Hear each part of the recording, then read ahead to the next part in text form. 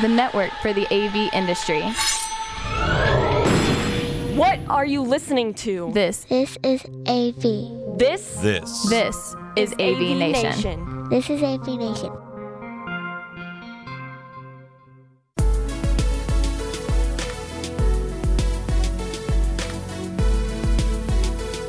We are live in several different places, actually. This is Jamal Bright from AV Nation doing a special collaboration week, AV in the AM group, I guess the best way to put this. Let's go around the horn first and foremost. First and foremost is, I guess, David Danto and Chris Neto from Varex in New Jersey. Welcome, gentlemen. Good morning. How are you? Morning. How are you? Also with us is Bowser's Bulldog from Varex from Parts Unknown. How are you, sir? I'm doing just spectacular. How are you today, Tim? Good. And where are you physically? Physically, I'm in Westford, Massachusetts in my home office. All right. That actually brings in the first question of today. And we'll get to Chris here in a second. What we're going to do today is, and we did this last year a little bit, where ahead of Collaboration Week, which is something that the UMCCA Mr. Danto and a bunch of other folks are get together. This is the third time you're doing it, second time in New York, David.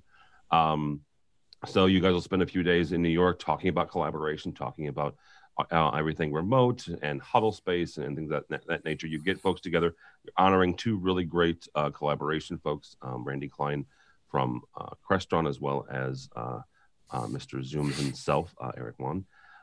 So what we'll do today is we'll kind of preview that week, but also bring AV in the AM live to you folks. So, Mr. Neto, what is the first question of the day? Man, you just as I'm putting out a tweet, I'm midstream right now, and I'm trying to get into the whole thing. All right. First question is, for many years, remote working or working from home has been discouraged by firms. The tide seems to be turning, especially with the latest pandemic. Obviously, what's going on in China with coronavirus.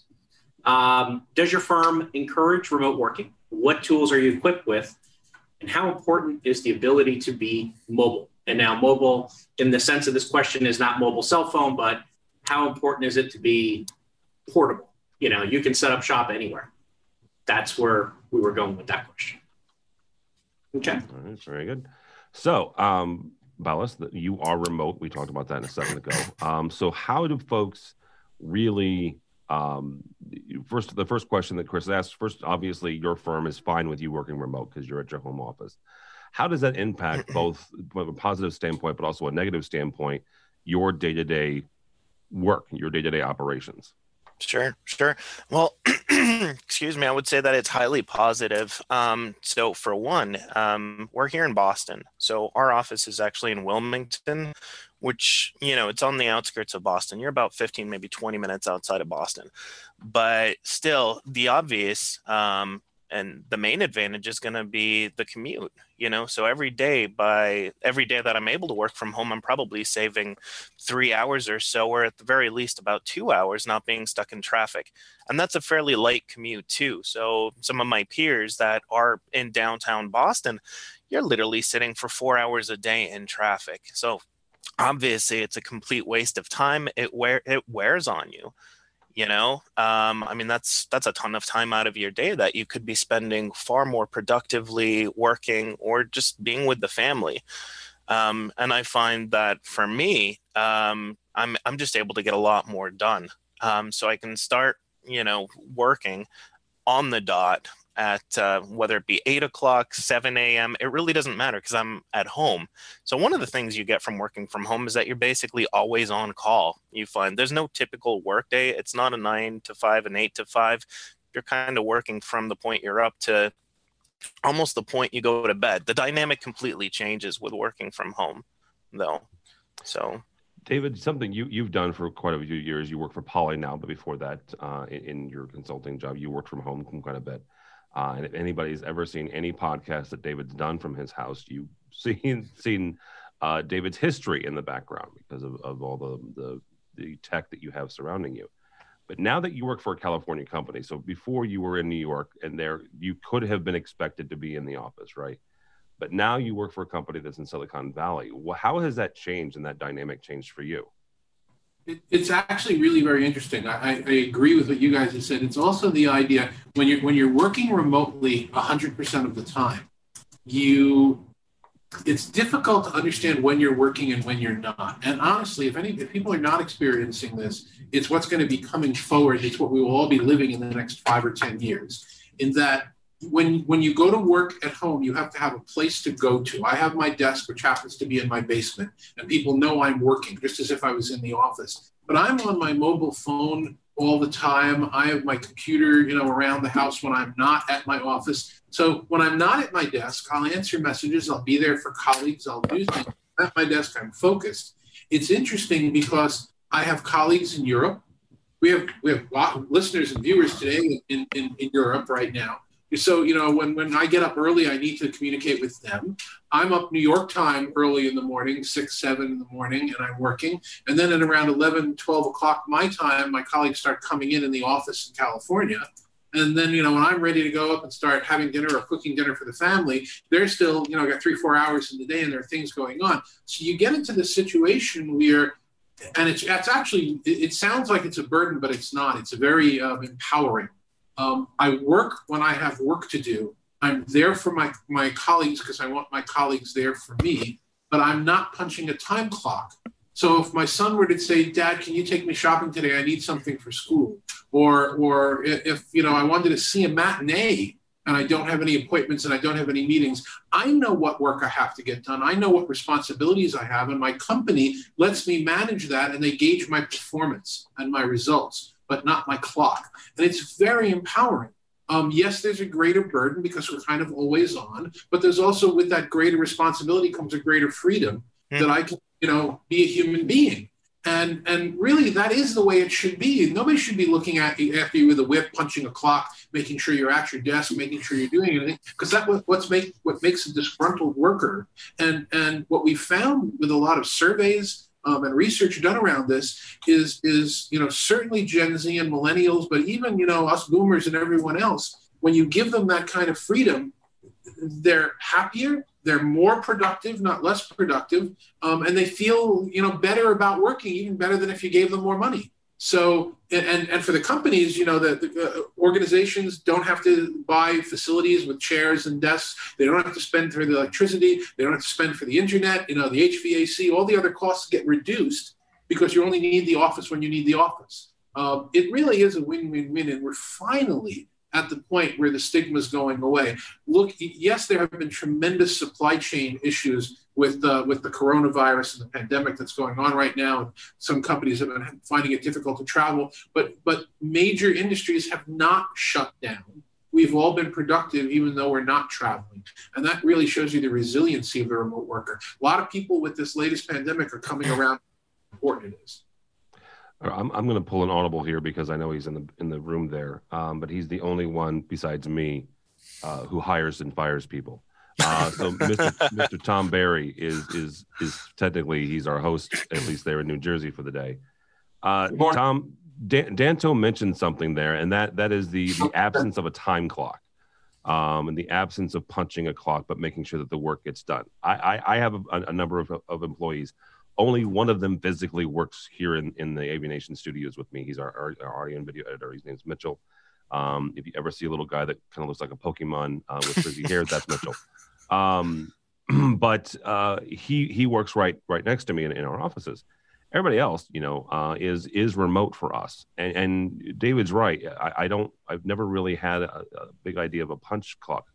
For you, regardless of whether it's your folks in Boston or LA or the folks you have overseas in Florida, how do you make that transition from, let's say, your dad, right, who was an old school, make sure 9 to 5 gets done, to this new generation and the generation beyond you and me and us older folks, just to make sure that the work gets done and these folks can be humans, as David said? Well, it was a fantastic analogy bringing my father up, because my father was the king of the time clock. And we did have time clocks in the lunchroom in our offices right up until about the mid 80s, early 90s. And but the reality is, whether we're a global organization, you've got to find talented people all over the world. And I'm not a big fan of letting people spend more time in their car commuting to and from work rather than being at work or being at home with their families. And we can measure productivity in so many different ways for customer satisfaction, efficiency, whatever it may be. So we know who's working and who's not working. You just go about it a different way. It's just not as manual as it was, but still just as productive, if not, like Balazs said, you're even more productive by giving back that time that you would normally be sitting in your own car or an Uber. So are the measurements different then? I mean, obviously with a time clock, you could say, you know what, you were 15 minutes late, or you missed this day and this day. Are the KPIs, right? The performance measurements different on a quarterly or annually basis for those folks? Well, no, they are not. I think the big thing is that there are just more salary employees than there are hourly employees. Years ago, everybody was an hourly employee, like the shop or the field technicians. But the reality is only the shop fabricators are really in the building. So unless you have a virtual time clock, you want your technicians out on the road rather than sitting around in their office doing their timesheets. Yeah, absolutely. And remember, the benefits cascade, Tim. It's if you don't have a whole bunch of people sitting around for the next job, you don't need a place to have a whole bunch of people sitting around. So now you can have a smaller office footprint, which saves. And the on and on and on about the benefits. If you have somebody, if you get a call, when I commuted to Manhattan, if I got a call that one of my kids was sick, okay, you know what that's like. Now I've got to figure out when is the next train. So it's going to be like an hour and 15, hour and 20 minutes before I even get there. I have to get them out of school. Hopefully they're not too ill. I can put them in bed and, give them some Tylenol or whatever. But I'm done. The day is done. I'm not commuting back to Manhattan. If I'm working from home and the school's 10 minutes away, I go, I pick them up, I take care of them, I put them in bed, I go back to work. There's so many, tons and tons of carbon emission, good for the environment. There are lots of reasons why it's just so much better. And honestly, last I checked, and Tom could chime in. I keep now that you brought him in, now it's an open target. But the cost of real estate in New York is not getting cheaper. Cost of real estate in LA is not cheap, right? God knows the crazy amounts of money that people pay for space in and around the San Francisco area, which is the most expensive real estate in the country. Right? If you can have that smaller footprint, you're going to win by saving right off the bat. If you want to talk about savings, right? If the hourly employee not working for, that 15, 20 minutes or whatever that thing is, if you're micromanaging like that, remote work is going to be tough for you. Exactly. But if you can trust the employees that you got some people that are well versed and skilled in how to manage that sort of stuff, you're going to succeed, and you're going to be putting money in your pocket on a kind of by not spending it. So that's my 2 cents. Is that correct? I think that's a very good point. Is you've got to have a trust. There's a trust factor. We have the best. If we're going to sit here and say we have the best in the industry, part of the best in the industry is being mature and being driven to get your job done as part of the bigger team. We're in the communications business, and for many years, when I joined the industry in '98 out of college, I went to go work for a company that was selling video conferencing equipment. Very new, very interesting to me. I got hired based on the fact that I knew what a BNC cable was. So let's just put this in perspective. I had a college degree, knew what a BNC cable was. I was hired on the spot for identifying the cable that was sitting on the table on purpose. From there, it turned into a wonderful partnership. Learned a lot of different things, but I remember going into my first week of training and listening to a sales guy talk about video conferencing and how it was going to, and there was a whole big presentation that he had put together, the cost savings on travel.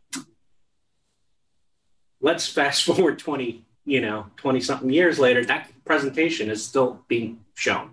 The conversation for video conferencing should have moved past the travel. Right. Unfortunately, I got to also experience in the 2000s when, obviously 9/11 happened. I never saw such all of a sudden a curiosity for what video conferencing can add to a company. That curiosity spiked. And I think that helped solidify what video was doing. And right there in that 2000, 2001 period is where that change was happening, where it was going from overly expensive PRIs and ISDNs from back in the day to an IP-based service and where we are today. So our tools, and I think the number one thing that allows us to be remote employees, we're all talking on the commercial side because that's where we live, that's where we breathe. But actually, the big motivator for the remote service has been two things. Mobile has improved to allow you to do certain things on the road and allow you to have the fast internet, and our own in-house, our own in-house, the broadband at home has allowed us to be able to do that. I spend 90% of my day on Zoom calls all day, right? And if it's not Zoom calls, it is on chat, and it's back and forth, and I'm 100% remote. I will say one in comment to that very briefly is that I never supported the idea that video conferencing would stop travel. No. If I need to be in Amsterdam for ISE, I'm going to Amsterdam. If you guys are traveling, to Texas next week or later this week, you got to visit a client site. You got to visit a client site. It never replaces travel. All right. It replaces commuting. All right. What about if I got to go to Hong Kong or I got to go to China? Well, if you have to be there, you have to be there. But I've worked on Hong Kong project where instead of going there to interview vendors, I interviewed the vendors over video, but I still needed to be there for the closeout. So it never prevents travel, but it does prevent unnecessary travel. It prevents me having to go to the office and back 10 times a week. And all those carbon emissions, 52 weeks a year. And so it's a slight different change, but that's always been a kind of a pet peeve of mine. Well, there's a couple of things we got here. We've got two more folks. We're going to jump in here, and then Balazs, we'll go back to you. Leonard Suskin jumped in and just shot us a note and says, "quote unquote, I love you all, but collaboration and flexible schedules conflict with each other.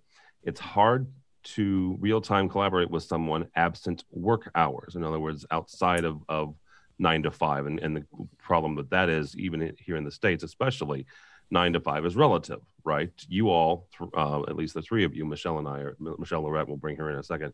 Michelle and I are in the real time zone. You all are in the Eastern time zone, Central. But then we have two others here in the States, right? So what is 9 to 5?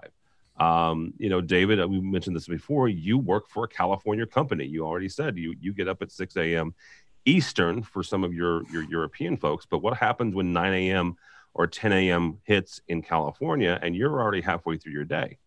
And that's exactly the point. The point is we now all have these mobiles. We can choose to respond on them or not. Yesterday, because all the Collaboration Week presentations were due a week ago, of course, I was sitting at my desk screaming at people to give them to me yesterday on Saturday. And one of the presentations that Sam Kennedy, hopefully will be joining us later, is doing, I realized, hey, there'd be a really cool video that I can include in that presentation to show what's going on, but I didn't have it. Tried to download it off YouTube, but couldn't. It was licensed. So what do? I grab my company's chat platform, in this case it's Microsoft Teams, and I go to the guy who does the demos and says, can you get me this video? That was a Saturday. He didn't have to answer me, but he did. He didn't give me the video yet, but he didn't. He answered me, and we communicated on Saturday. Now, if he didn't answer me, am I angry with him because he wasn't there for me? Of course not. I know it's Saturday, but I was able to reach him.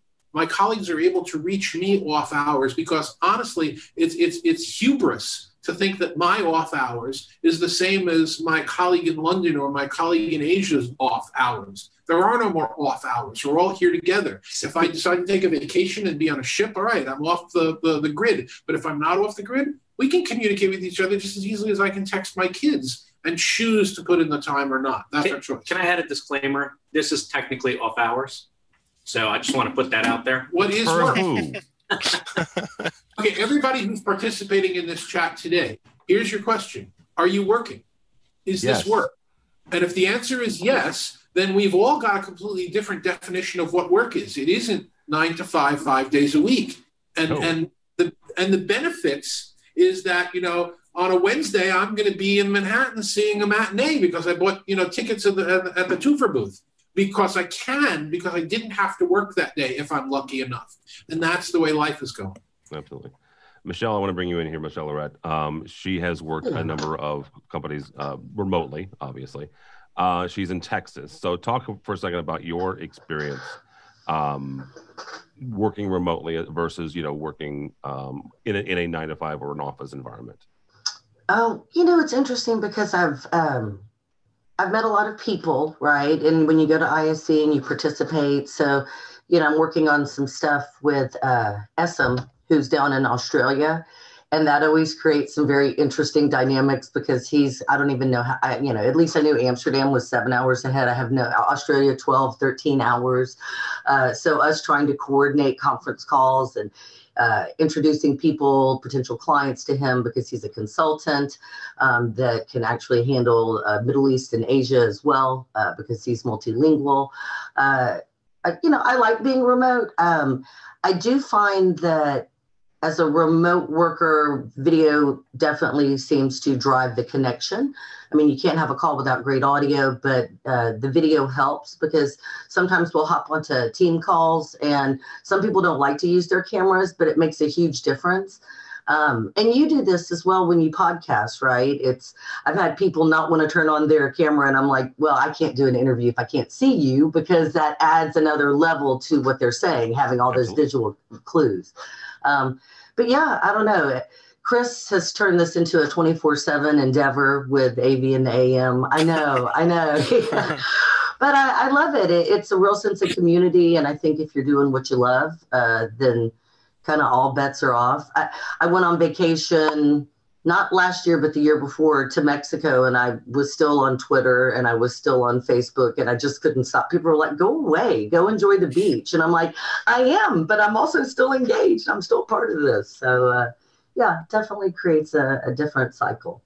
Also bring up this idea when you're traveling on vacation of being off the grid. And people will absolutely say, and this is a very polarizing, in a polarizing world, it's a very polarizing thought. Some people will say, when I'm on vacation, I am on vacation. Off the grid, I shut the phone off. I'm there in the moment doing what I need to do. And I respect people's need to do that. That would kill me.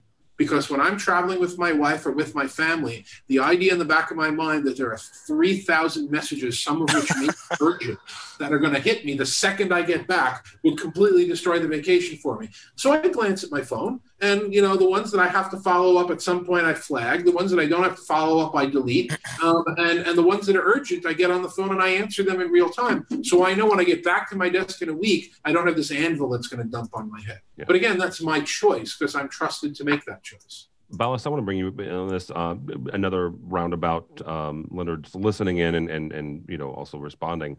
He's buying groceries though while he's doing this, which I find fascinating. He says this sounds a little dystopian. The idea that home time never ends is nice, but work never ends is horrifying. He says as he engages in an industry conversation while buying groceries. That was Leonard's comment, not mine. So, Balas, do you feel like work never ends? Is that the dystopian reality that Mr. Susskind's bringing in?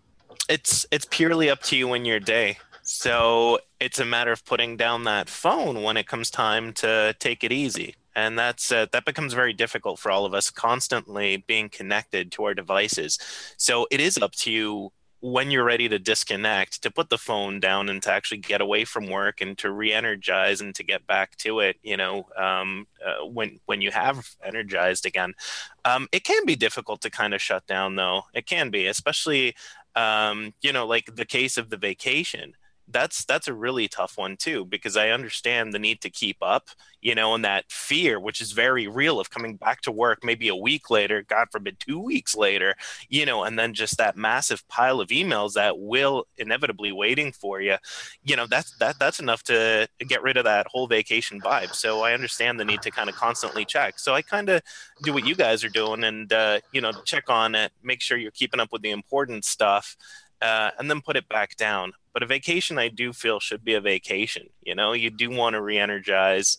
So I do find that the electronics at some point do have to go. But it's a very interesting question, and I can't say I've ever been engaged in some sort of a trade show or anything like that whilst buying groceries or an important meeting.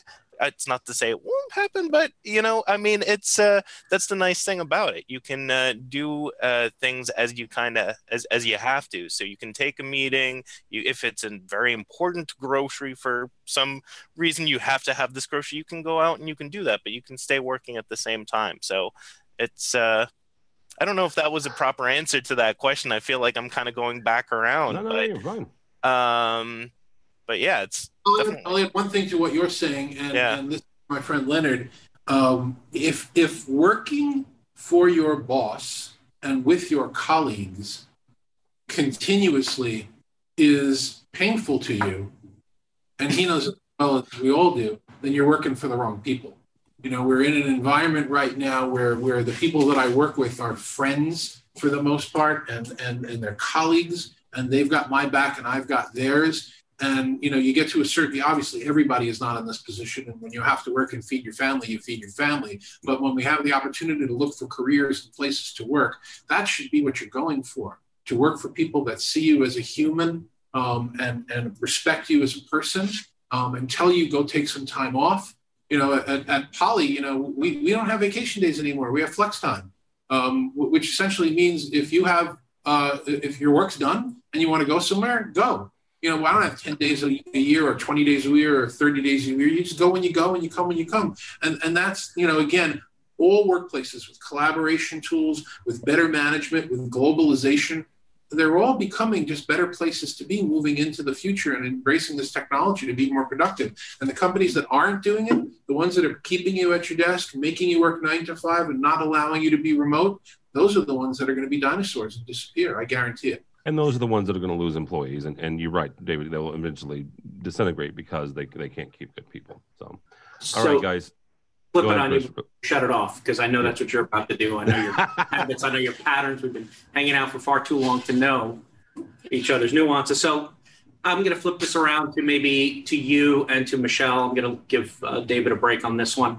Both of you went to ISE. Both of you went to cover ISE, which you went to work ISE. So that's why I'm giving you a break on this. But something like an ISE, the travel period of you guys getting there almost is what to me was almost as interesting as the show itself.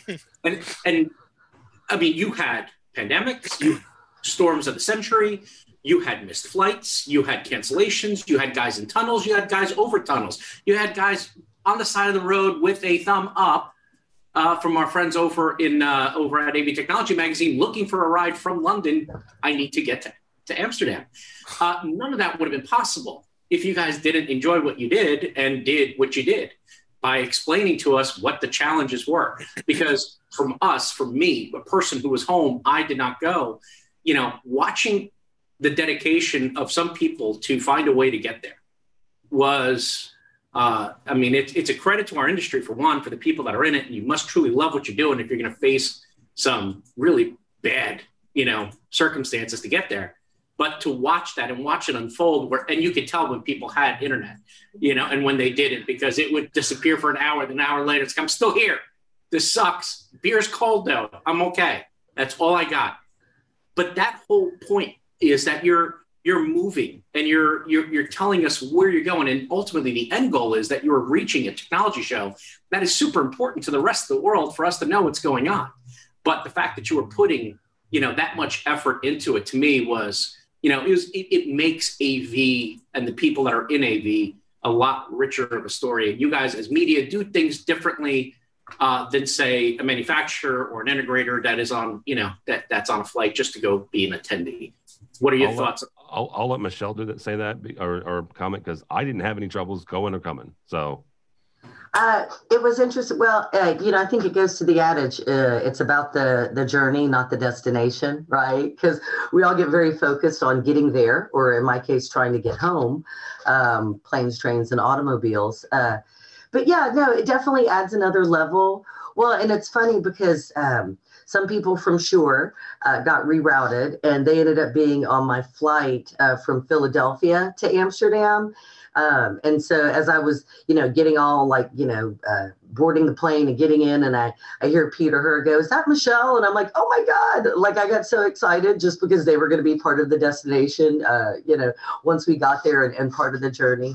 But no, I do think there's a lot to be said for that. Did Valis, did you have any issues getting there? You're muted, Valis. Oh, goodness. I did not go, so I had zero issues. Oh, perfect. Yeah, it worked out really well for me. Worked out really well. All right, guys, we're going to wrap this up. We're going to wrap it up. We were shooting for 15, 20 minutes. We've hit 30, which is not unusual for this group.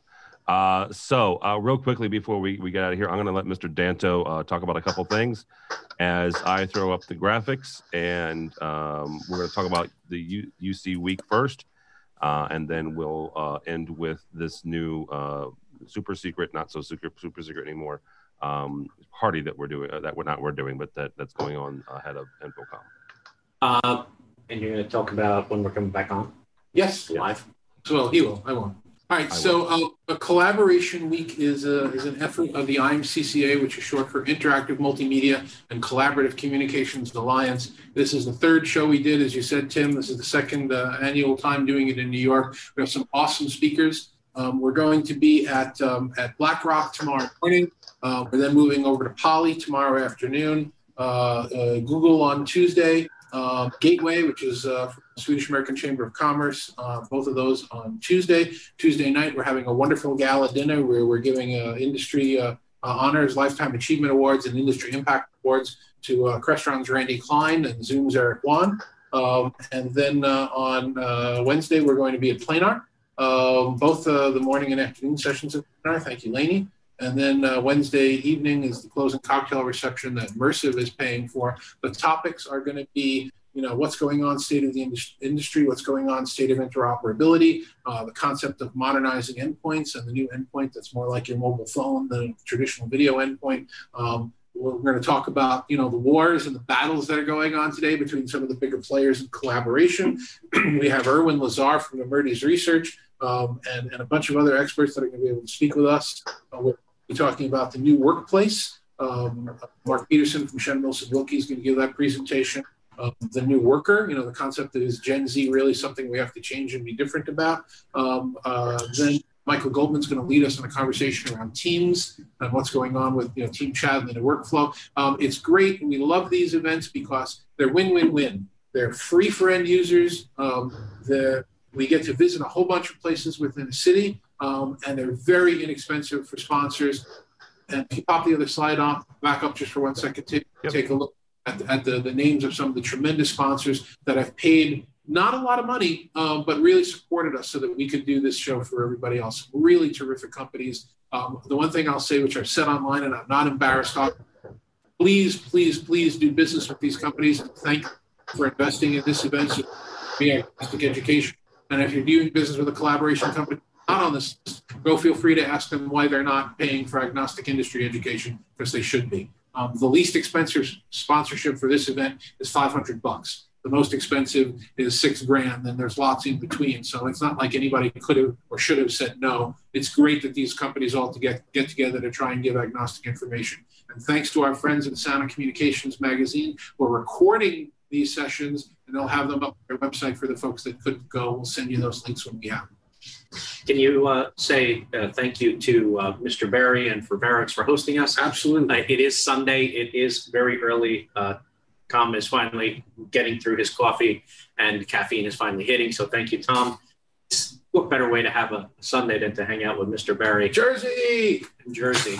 So, I don't get bagels this week. Sponsoring the host site for us here and to do an unofficial kickoff, because David will be doing an official kickoff tomorrow morning in New York City. Yeah, and I'll be giving a lot more information about the party that we were talking about in the next hour. I don't want to take too much time, but just keep in mind, if you're traveling to, no, you can leave it up. If you're traveling to Vegas for what I'm told is a big industry conference at some point in June, you might want to make sure that you're there by Monday.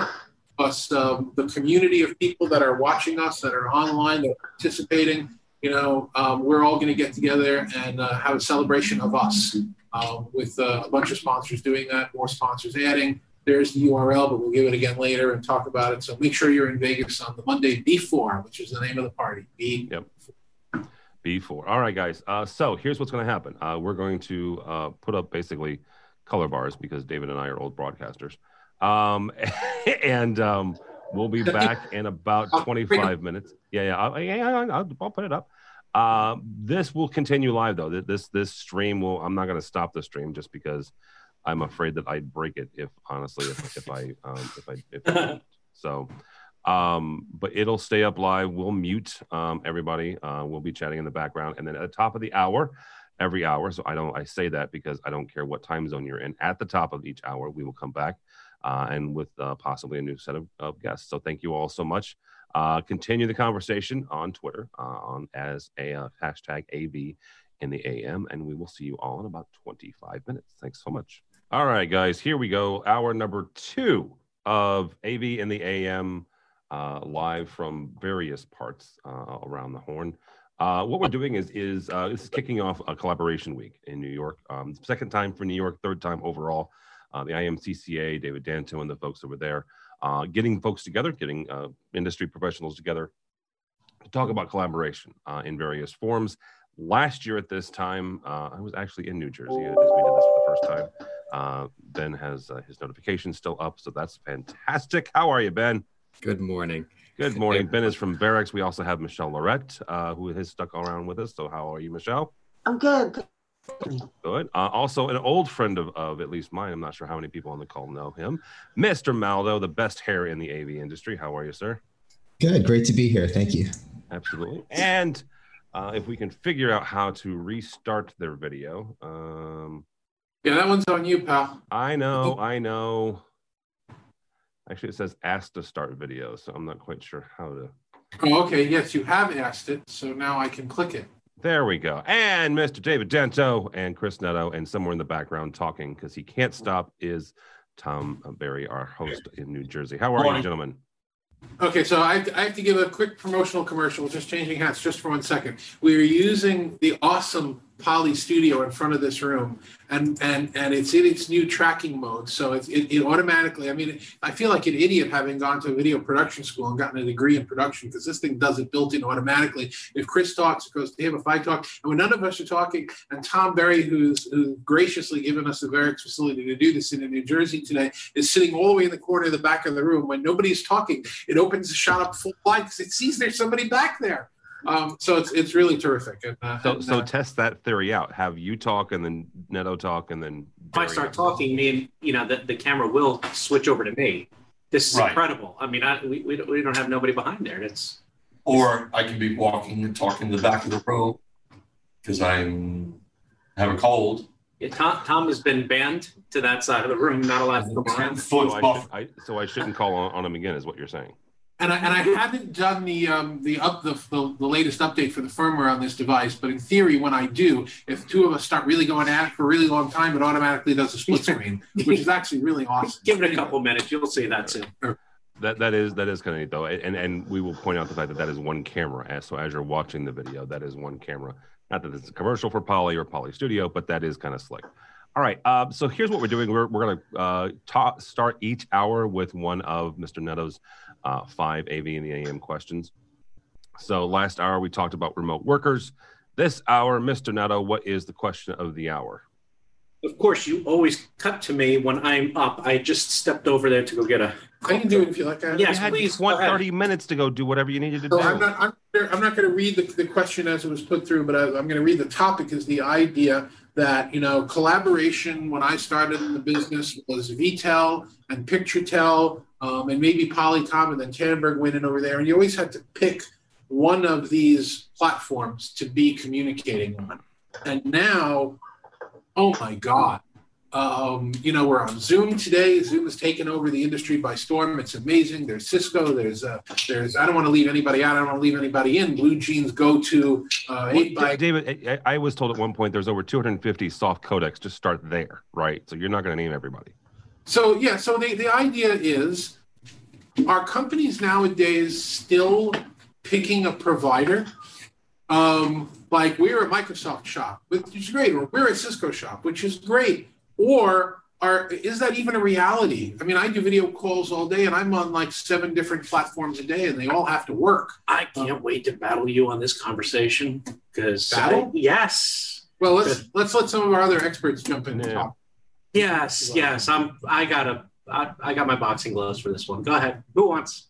I think he's just thinking about the poly split screen that he wants to test out here when he battles. And he didn't update the firmware. Well, obviously, now I haven't updated it. I don't know if it's going to do it. The gauntlet has now been laid down on the ground, so now we got to practice. Go ahead. I'm sorry. I won't interrupt. Well, David. I'll jump in. I think the big thing is now we can have this discussion. Now it is a choice, because when I got in this industry, it wasn't a choice, because if you wanted your calls to work, you had to have the same system on both ends. When I was doing test calls at Wayne House, we would have standards-based system. They're both H.264, maybe it was H.263 in that day. And they're both, no, we're both using standards. We're doing everything right. And you make a call between the two of them, and you can't share a screen in one direction, or the audio isn't synced in the other direction. And you call company A, and you say, it's the other guys. We're using standards. You call company B, they say it's the other guys using standards. So we would recommend, we'd say best of breed is what we call using the tools you want to use. We said that's a dream for the future someday. You got to have one neck to choke, which is an ugly expression, but that's the one we used. And it was the only way to do it. So just the fact that we're having this discussion now is a huge difference. All right, Ben, jump in here on this, because you and I you were part of a webinar that we did here at AV a number of months ago, talking about UC and collaboration. So is Mr. Maldo right? We have gotten away from that whole one, and I also hate the phrase, David, one throat to choke, but where it's you use what you have, right? The old adage of the best camera a photographer has is the one that's in their hand.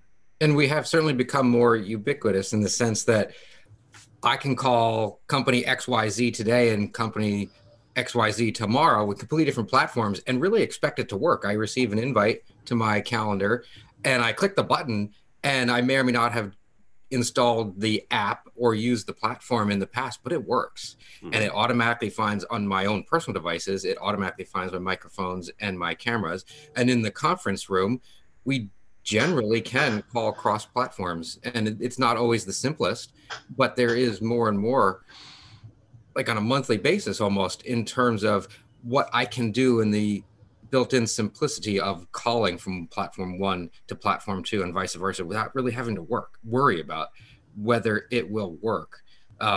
Just a couple of weeks ago was the first time I was ever invited to a client conversation where they wanted to talk about what platform might they want to use. There was a company that was headquartered in Japan, but the US-based folks say that they have done a bunch of research and used different things over the years, but now they want to reevaluate. And I've found from the AV integration side, I've rarely had the opportunity to be part of that conversation.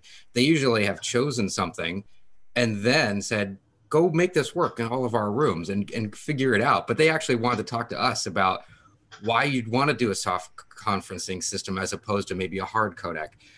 That's primarily at the moment talking about Cisco in that case, and the pluses and minuses of both. And it was kind of fun to take that step back with them and help them think through how to make a decision. So Michelle, if you've been around the industry for, I'm going to say 10 years or more, mm-hmm. right? Yeah. You've seen this evolution, because the kind of the last system that we put in when I was a tech manager, before I made the jump completely over to AV Nation, we put in a brand of video conferencing. I'm not going to punk out anybody here, but in the process of that, we did our due diligence, got quotes. The most expensive quote was $50,000. The least expensive quote was $10,000 for a video conferencing system. This is late 2000s, right? And to get it to connect to other people, other facilities, and this was a research facility, so they had to connect with other potential others. It was another $3,000 add-on to do some cross-platform collaboration. Now, as Ben says, and David both, we just expect that. How do you, as a professional, as an AV professional, evolve with the industry and evolve with how we're talking to clients about, you know what, yes, 15, 20 years ago, you needed a $20,000, $30,000 system. Now we can get, $100 headset from David's company, and jump on a call.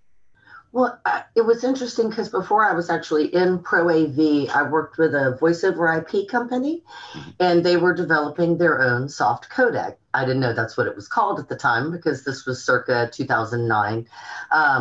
And so when I would call on clients, and they thought I was going to call on small and medium-sized businesses, but I really only knew enterprise. So I would call on these enterprise IT directors, and they would show me these quotes for, $70,000. And I was like, why is this so expensive? And then fast forward, I went to work for an integrator, and I was very much not an industry person. I was just learning. It was 2011. And here I am now quoting $30,000 hardware-based codecs. And I still kind of didn't understand why.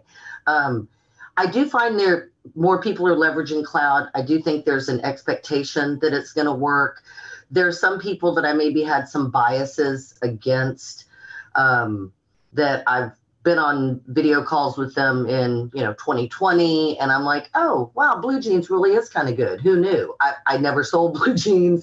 Maybe I had some bias I didn't realize against them because I wasn't familiar with them, but it was still a good experience. I'm just curious, I love Zoom. Zoom's easy to use. It works the majority of the time. I would say it has the most uptime and real-time success of any platform that I've had the pleasure of doing a call on. I just wonder if everybody's already on Microsoft and they're already going to Teams, do you need another platform if they're going to make Teams work? Which I know that's maybe a complicated conversation because I have customers that were telling me like, oh, this hardware-based codec that you sold me that we paid for the Skype for Business license isn't working with Japan. And then, the integrator, 32 hours of troubleshooting later, it was because Japan, they were just not using a commercial version. They were just using regular Skype, which, as we all know, is not the same platform and does not natively have its own interoperability, even though they wanted to use the same name. Rest in peace, Microsoft Link. So, it's a different world. It's a different world. It's actually a topic that's going to come up for the conversation. I had a couple of the presentations during Collaboration Week this week, specifically the idea that if I, my Teams is a great product. Teams video is really good. It's very high quality. But can I really say that I'm going to be 100% Teams house in my 10,000 or 5,000 or 300 person organization and never get a link to join a WebEx meeting? Or never get a link to join a Zoom meeting. Now, you take that in a couple of different areas. Zoom and Cisco and Microsoft have said they are going to support interoperability on their platforms, which is great. It's a terrific thing. But, I'm in my, oh my God, I hate to even admit this. And we were talking here before we started. I'm the old guy here. I'm doing this for more than 4 decades. The platform providers in Collaboration every once in a while get together and sing Kumbaya because it helps their marketing efforts. And maybe they'll make an effort toward it, and maybe they won't. And maybe it'll last for a year, and maybe it won't. And I don't want to pre-predict anything, although that announcement that they are going to work together isn't working yet. It's not rolled out yet, but it's an announcement. I think we're in a position where, from an industry standpoint, and this is going to be something presented not by me, but by one of the other presenters, Sam Kennedy is going to talk about it. This is, if I'm holding it up, this is probably the future model of our industry.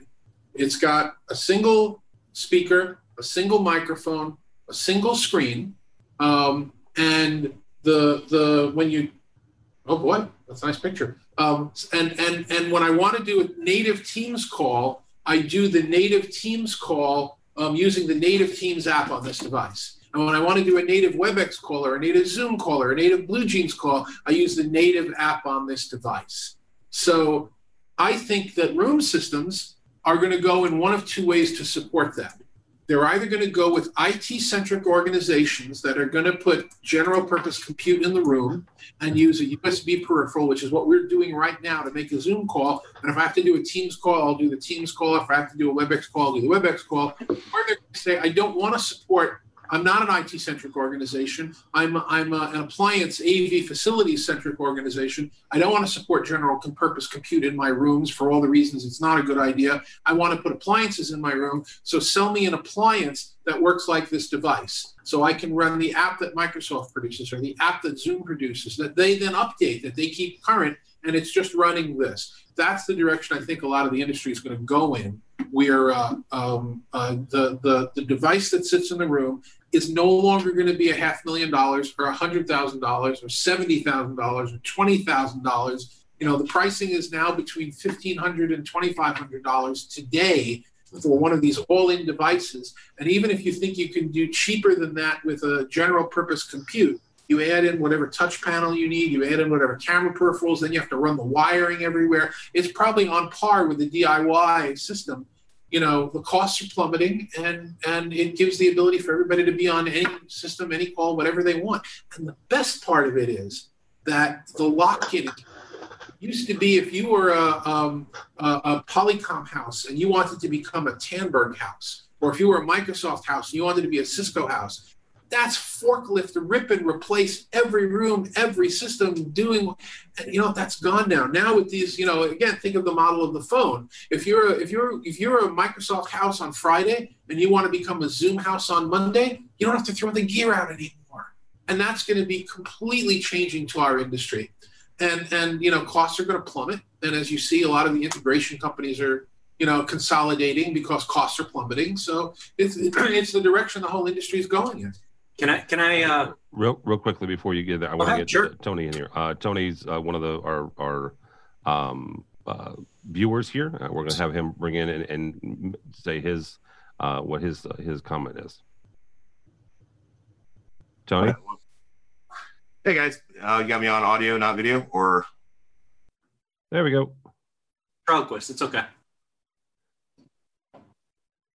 There I am. Well, why is my video not playing? 1 second. There we go. Good morning, everybody. Good morning, Tim. You win for best backdrop. I hope. Yeah, I wanted to make a comment that I think virtual backgrounds are neat, but if you're gonna have a home office, make it, you know, real world. But good morning, everybody. Appreciate the invite. I forgot. Well, so David, you know, you've known me for a while, and I love when the whole topic of interop gets involved. You and I have cut our teeth in some really ugly places, so yeah, I totally respect it. Well, and to give background for those who don't know me, I started my career working in the interop lab for a company called PictureTel, if you remember back that far. And then I went over to Tandberg and helped interop there, and it just seems that I don't know if interop's that big. The fact we've gotten to the point that we need third-party companies to do interop, I think, is a huge failing in the industry. Not just in video anymore, now in things like chat. Why is it that I now can't make all my chat programs talk to each other anymore? But it's definitely an interesting topic of discussion. So I forgot what I was supposed to ask the question about. It took me so long to get pretty. He said if I wanted to join, I said, wait a minute, let me make myself presentable first. And then I forgot what the heck we were talking about. Your comment was, I love that we did the whole PC-based soft conference room the last 2 years, and now all of my clients are back telling me they want dedicated appliances again. It's true. You know, me and Dave, I know we had a conversation with Cy where I went, you remember back in the days when we used to tell people, why would you put a PC on a wall? You know, the security issues there. It was a big thing for 2 years. I could tell you that this week alone, I worked with a client to launch 3 POCs. I won't say exactly what platform, but they wanted dedicated hardware for their rooms that might happen to have come from Poly that are dedicated hardware for their solution because they just can't imagine having a device with a USB stick sitting on their network in an open conference room, not to mention Windows updates, security alerts, and everything else. But yeah, I think I'm now seeing clients are pushing back to, I want an appliance. And the reality is the appliances cost the same now as it used to buy a good NUC, a good USB camera, a good microphone setup. I mean, what are you guys seeing? I mean, I came from the appliance world, Tandberg. When you say they want dedicated to what? Dedicated to Teams, dedicated to Zoom? Because that's the thing about we don't have Zoom is what I'm getting. I'll honestly say Zoom is what I'm getting the most push for right now for rooms. I've done Skype deployments with their dedicated hardware, but a lot of those clients are also going, well, wait a minute, that's just another PC on the wall.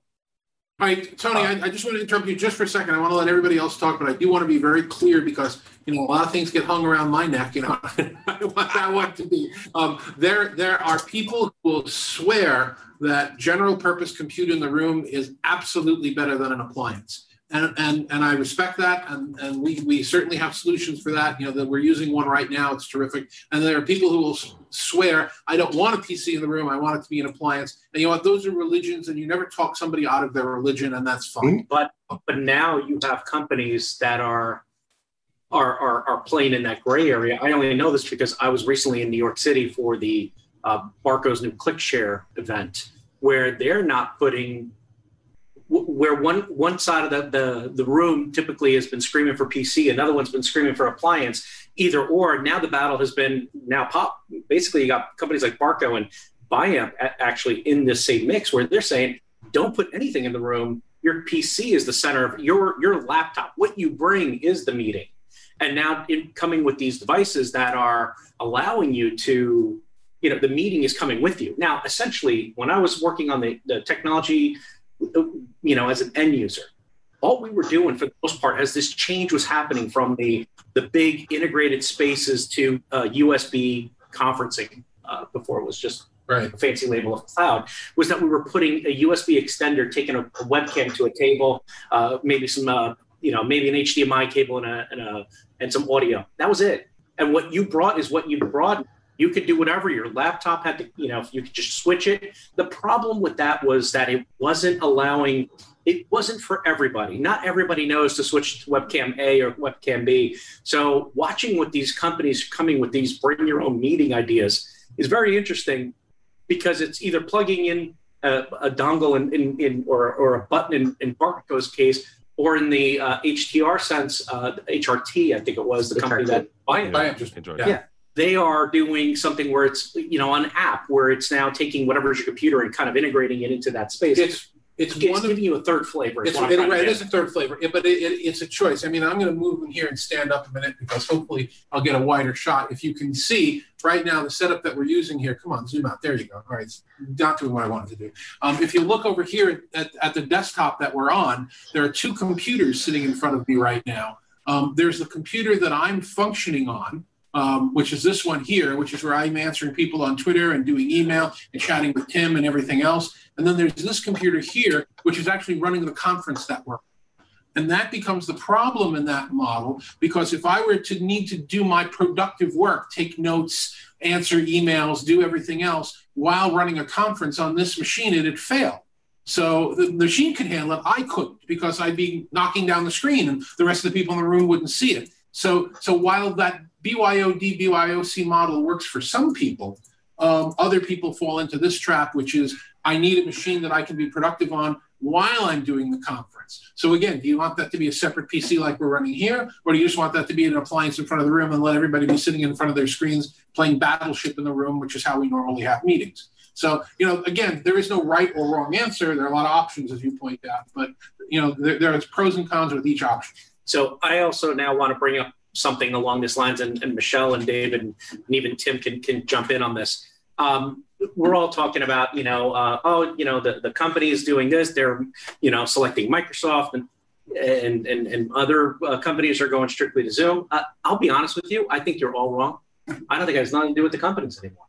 I think that the people that are now pushing and driving any type of collaboration are the actual end users.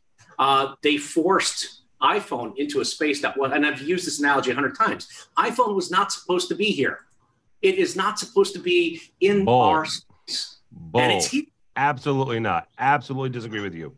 No, you're wrong. You're wrong. That was Steve Jobs. No, that was Steve Jobs' 100% idea all the way. It was his way to get into the enterprise by getting into the hands of the CEO.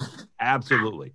The fact that he took the iPad, which was the original iteration, just for the record, the iPad was the original iteration, then they shrunk it down and made a phone out of it. That was his original idea, was to get into enterprise. And how did he do that? He got it, that device, this device right here, in the hands of every CEO in America, and they told their IT department to say, I want this on the network. Wow. You are such a conspiracy theorist today this morning. So, it's funny, though. I back that.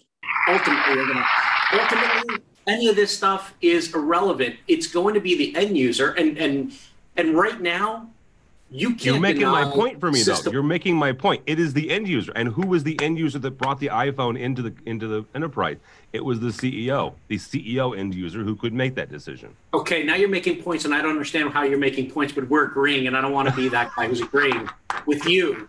But whether or not the hardware company, let Ben talk for a second. Ben, go ahead. Whether or not that hardware of your phone comes with you into the conference room, the experience is what you expect, regardless of hardware. So I have all the apps that we were talking about on my phone. I open up my calendar. It already knows what app to use. I just click in my calendar, and we want to provide that same experience in the conference room. And that's where we run into challenges. As the rooms evolve from the simplest 3 or 4 person, we'll still call it a huddle space, up to a multi-divisible space, and then making it the same user experience in terms of the seamlessness is where we run into these challenges of cross platforms, because it's pretty tough today for the room to know what is booked in this room, what type of meeting is it. Am I going to make somebody, hopefully at best case, like walk up to a touch panel or something and then press a button and have the room join? Or there's people who are doing it, just have you walk into the room,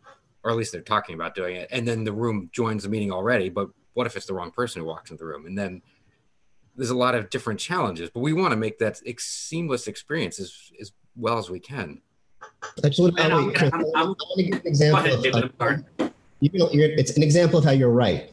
This is, I hate to say it, but Chris is, well, no, I like to say when Chris is right. The users are making the decisions now, not the bosses. It used to be the bosses said, we're getting a great deal with Cisco or Polycom at the time, or Tandberg, and that's what everyone's going to use. And if you don't like it, you don't got to work here no more. I mean, this is the way it is. Now the users are making the decisions, to the point where I was talking to someone who's the IT person. He was working for one company. It was acquired by another company. The users at one company used Google Hangouts. The users at the other company used Zoom. And he, as the IT boss, said, okay, I'm deciding we're going to use one. And the user said, no, we who are using Google are going to continue to use Google, and you're going to make that happen. And we who are using Zoom are going to continue to use Zoom, and we're going to make that happen. And he says, I now have 500 conference rooms with 2 meeting systems in them, because everyone wants dedicated systems, as Tony said before. I'm like, wait a minute, you're kidding me. This is software. You don't have one device in each room that can do Zoom. No, I have a Zoom room kit, and I have a Google Hangouts kit in every single room, because, as Chris said, users king. And that's what they wanted. All right. Go ahead. I want to bring Michelle in on this, because I want to see from both. She's been a rep as well as worked with an integrator. What are you seeing when you talk with integrators about how they're attacking this and how they're advising their clients? Interestingly enough, most of the conversations that I have with the engineers, they're being told, we're going to go with this platform, make it happen, right? We're going to go with the Cisco room, and this is, come to us with your proposal on how you're going to roll out all these Cisco rooms, all these Poly rooms. They're being told by the end user what the end user wants. And they're not guiding the conversation. And in my initial entree into Pro AV, we were the ones guiding those conversations, saying, okay, well, here are your options. What do you like? Do you like the Polycom? Would you prefer the Tandberg? This is the pluses and minuses of each. Do you require bridging, et cetera? You don't really, they're not seeing that, at least not in the Houston market. It's being very much driven with the end user having already made up their mind. This is what we want, make it happen. I am seeing a lot of people from a fixed hardware legacy-based perspective trying to decide if they want to migrate out Cisco or migrate out the other, because they do have 2 fixed hardware asset-based ecosystems, and they're kind of tired of messing with that from a service level delivery standpoint. And so in order to increase operational efficiencies, they feel like they need to go with one or the other. But then you have Zoom and everybody else coming in that is just kind of making it even more complicated, because it's like you might want to go with this, but you're still going to have to accommodate this. To add to what Ben was saying before and kind of what Michelle's saying as well, and actually possibly even adding fuel to the user stuff. One of the beauties right now that we have that we kind of just let go by is that we have this, even 5, maybe 10 years ago, it was such a pain, struggle. If you were in a room and it was a, brand X video call, even a web call, right? And it couldn't, for some reason, it couldn't connect. You would then, it was a struggle, a process to get to another, all right, we're ditching brand X right now. We're going to hop over to this form of web conferencing, whatever that could be. I don't want to particularly name names. It was a good 20, 30-minute gap of you trying to set up a meeting, put everything together. The beauty of the things that like Ben has been saying about, clients walking into the room, if something doesn't work, you are quickly up and running within 5 minutes. If it takes you longer than 5 minutes, you're using the wrong system, because you can quickly assign another meeting, bring the entire group over onto that call in less than 5 minutes. Well, that is what's making a real big impact in pushing cloud into the traditional old school MCU mindset. I agree with you in general, but in specific, I've lived that situation, and it's not honestly easy. We all jump on the 10 o'clock call, and it doesn't work. Does it not work because it was a bad invitation, or because it was the wrong link, or because it was whatever the reason it doesn't work? Okay, so now you have 15 of us all trying to be on this 10 o'clock call, and we all need to jump to another system. So what happens? 5 people jump onto email or text messaging and say, use my bridge instead. So now there are 5 bridges that got sent out, and nobody knows which one we're actually using. The bridges were speed bumps. Well, or this link. It was a bumpy bridge, man. This is... So the reality is what we're seeing, what you guys are seeing right now with Chris and I talking and the Poly Studio camera switching back and forth, what you're seeing is machine learning and AI. It's now smart enough not just to be able to know the right shot and track the speaker, but it's smart enough to know that when we're both talking, it needs to gradually zoom out and it needs to do other things. That's all machine learning. And what we're going to see with machine learning and AI, not to use too hackneyed a term, is it's going to solve these problems too.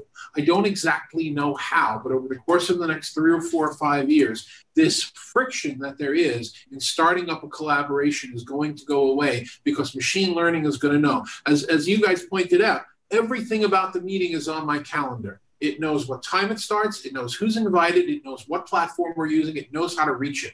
How do I walk into the room? It can't be creepy. It can't be face or voice or whatever. It's got to be some type of opt-in. So maybe I swipe my phone in front of something. A couple of guys are using a QR code now. And then the room says, gotcha, ready to go. Press the big red start button. How do we make that friction go away so that it doesn't matter if we're on Zoom or WebEx or BlueJeans or Microsoft Teams or anything else, that it simply reads it and does it? That's going to be, you're going to see that with AI and machine learning over the course of the next 2, 3, 4 years. It's going to radically change that. And it's going to be just as easy to do from a computer, as a personal, as it is in the room, simply by saying opt in, and all of a sudden it reads your device and now the room is yours. It knows your calendar, it knows what you need to do, and it just does it. That's where we're going. Well, since you're on a buzzword kind of thing right now, sure.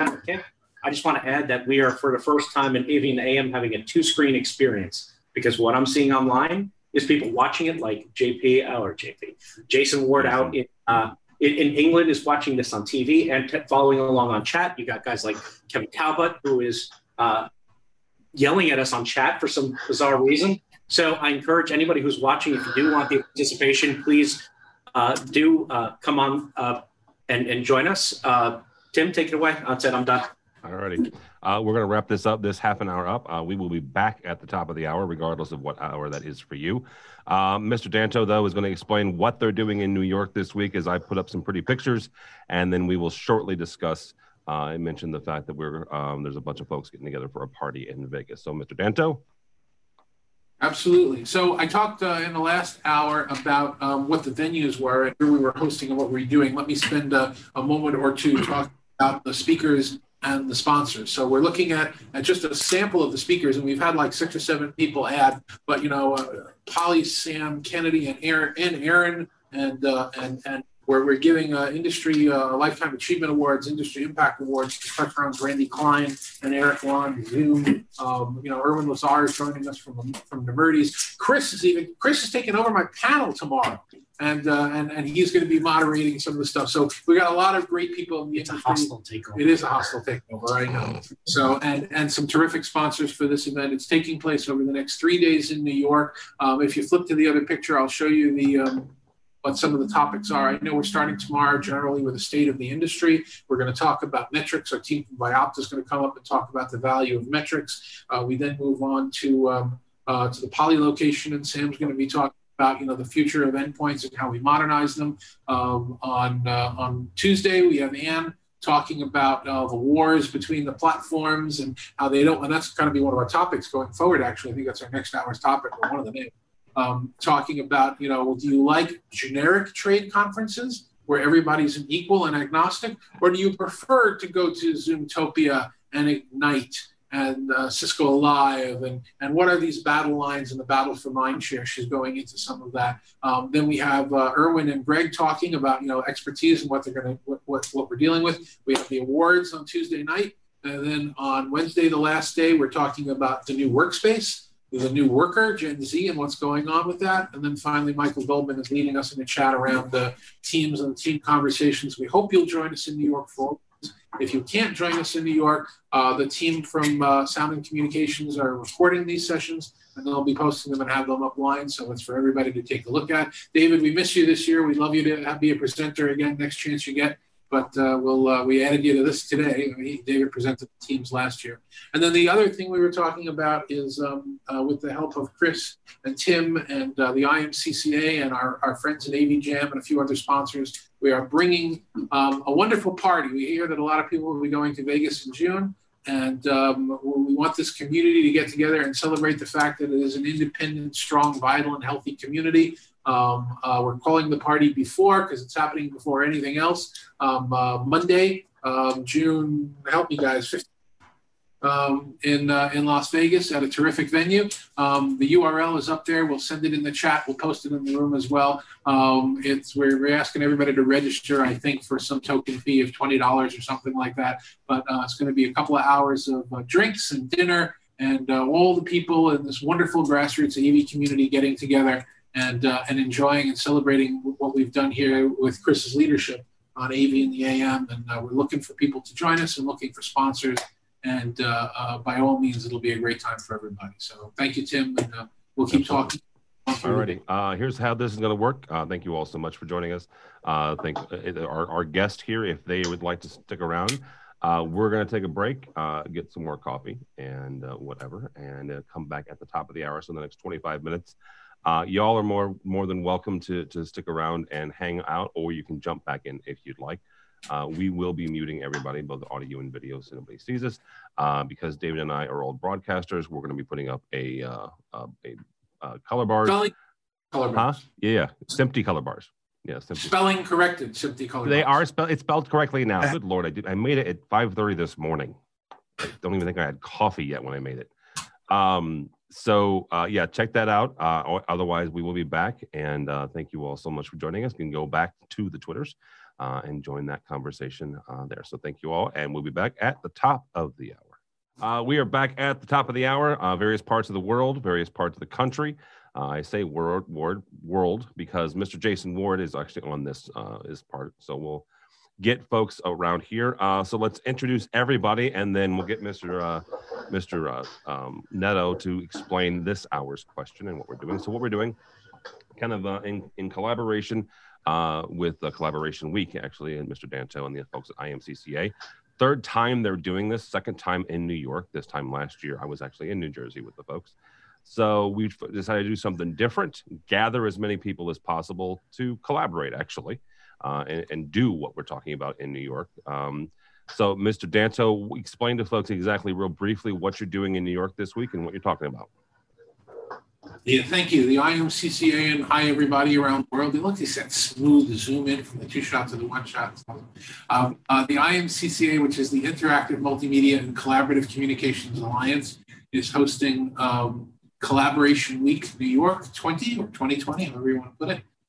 We're in 7 or 8 different venues, having parties, discussions, conversations. Almost every one of the venues, other than the dinner and the closing cocktail party, are actually full. So I'm not even promoting it anymore. Our good friends from Sound and Communication are going to be recording the sessions. So those of you who can't make it to New York, they'll be posting what the sessions look like. It's just going to be an awesome time talking about the world of collaboration, team chat, video conferencing, lots of other wonderful topics. It's a pleasure for us to do this every year with some real awesome sponsors. We'll show you the list of names later, but by all means, there's some folks that say, you know what, it's not enough that I promote my equipment and my gear and my services. I want to spend a little bit of money, and it is a very little bit of money. It's not a lot, to help promote agnostic education for the industry. And we really thank them. We want you to thank them by buying their stuff and working with them. Yeah, absolutely. All right, let's go around the horn, and then we'll get to Mr. Neto. I'm just going to go by the people on my list here. So first and foremost, or second and foremost, from Varix, the host there in New Jersey, but Ben is not in New Jersey because we're collaborating. So Ben Dandola Grubb from Varix, welcome, sir. Good morning. Good morning. Also with us is Michelle Lorette from the great Republic of Texas. How are you, ma'am? Howdy. All right. Also from, well, the UK. I'm not quite sure of a snazzy way to say this, but Mr. Jason Ward from Involve. Welcome, sir. Jason has done. There you go, Jason. Talk. Hey, how you doing? All right. Kev Talbot from Evolve does not like Jason's shirt. I do. So there you go. Also with us is Tony Intrabolo. How are you, sir? Good attempt. Tony Intrabertolo with 2020 Technology, UCAS collaboration consultants, value-added reseller. All right, very good. And if you want to jump in, the one nice thing about the Zoom the webinar interface is I can throw anybody on here. That's how we got Tony on. So if you want to jump in just in the chat and you're in the webinar portion, you're not looking on YouTube, you can watch YouTube and that part. But if you want to jump in on the chat, either go to David's or Neto's or the AV Nation Twitter, find the link, jump in on the webinar, and we can throw you over here. So, Mr. Neto, what is the question, I guess, number 3 now that we're on? Yeah, actually, I'm gonna jump in and take that one. Because we sort of did half of 3 with 2 and half of 2 with 3. And we did actually, yes. So we had a great chat in the last segment about the proliferation of platforms and why it's just not a one platform world. I'd love to continue that conversation. Obviously, we have Jason on with us now. We get his opinion. We get everybody else's as well. But the real nuanced part of the next question is the following: in the world of collaboration, when I was not as old as I am now, the idea was I would pick Polycom, or I would pick Tandberg or PictureTel, or even Cisco when Cisco came out with Telepresence, which at this point was now 15 years ago and roughly. And that would be my partner. And I get my services from them, and I get my gear from them, and I get everything from them, and that was it. And the question really for us to discuss is that really still a good model? There are still some companies out there that are making the hardware and the engines, whether they're PC-based or appliance-based, and the services, and they're saying, take all my stuff, I'm going to be your sole partner. And then there's the other model, which is the mobile telephony model, which is, we buy an iPhone or an Android phone over here. You see Chris's Android phone. And then we decide who our carrier is, and we decide what services we want, where the hardware is not purchased from the provider. And really the question becomes, what do we think is going to be the model going forward for collaboration when it comes to desktop endpoints, room endpoints, various other systems, headsets? Do we want to buy everything from one company and our services from that company and have a permanent lock-in? Or are we looking to have the ability to buy whatever hardware we like based on its feature set and then go with whatever software provider we want on any given day? All right, let's start with Jason then, since he's the newbie, or the newest one of us, and probably the most awake since he's in the UK and roughly 6 hours away from me.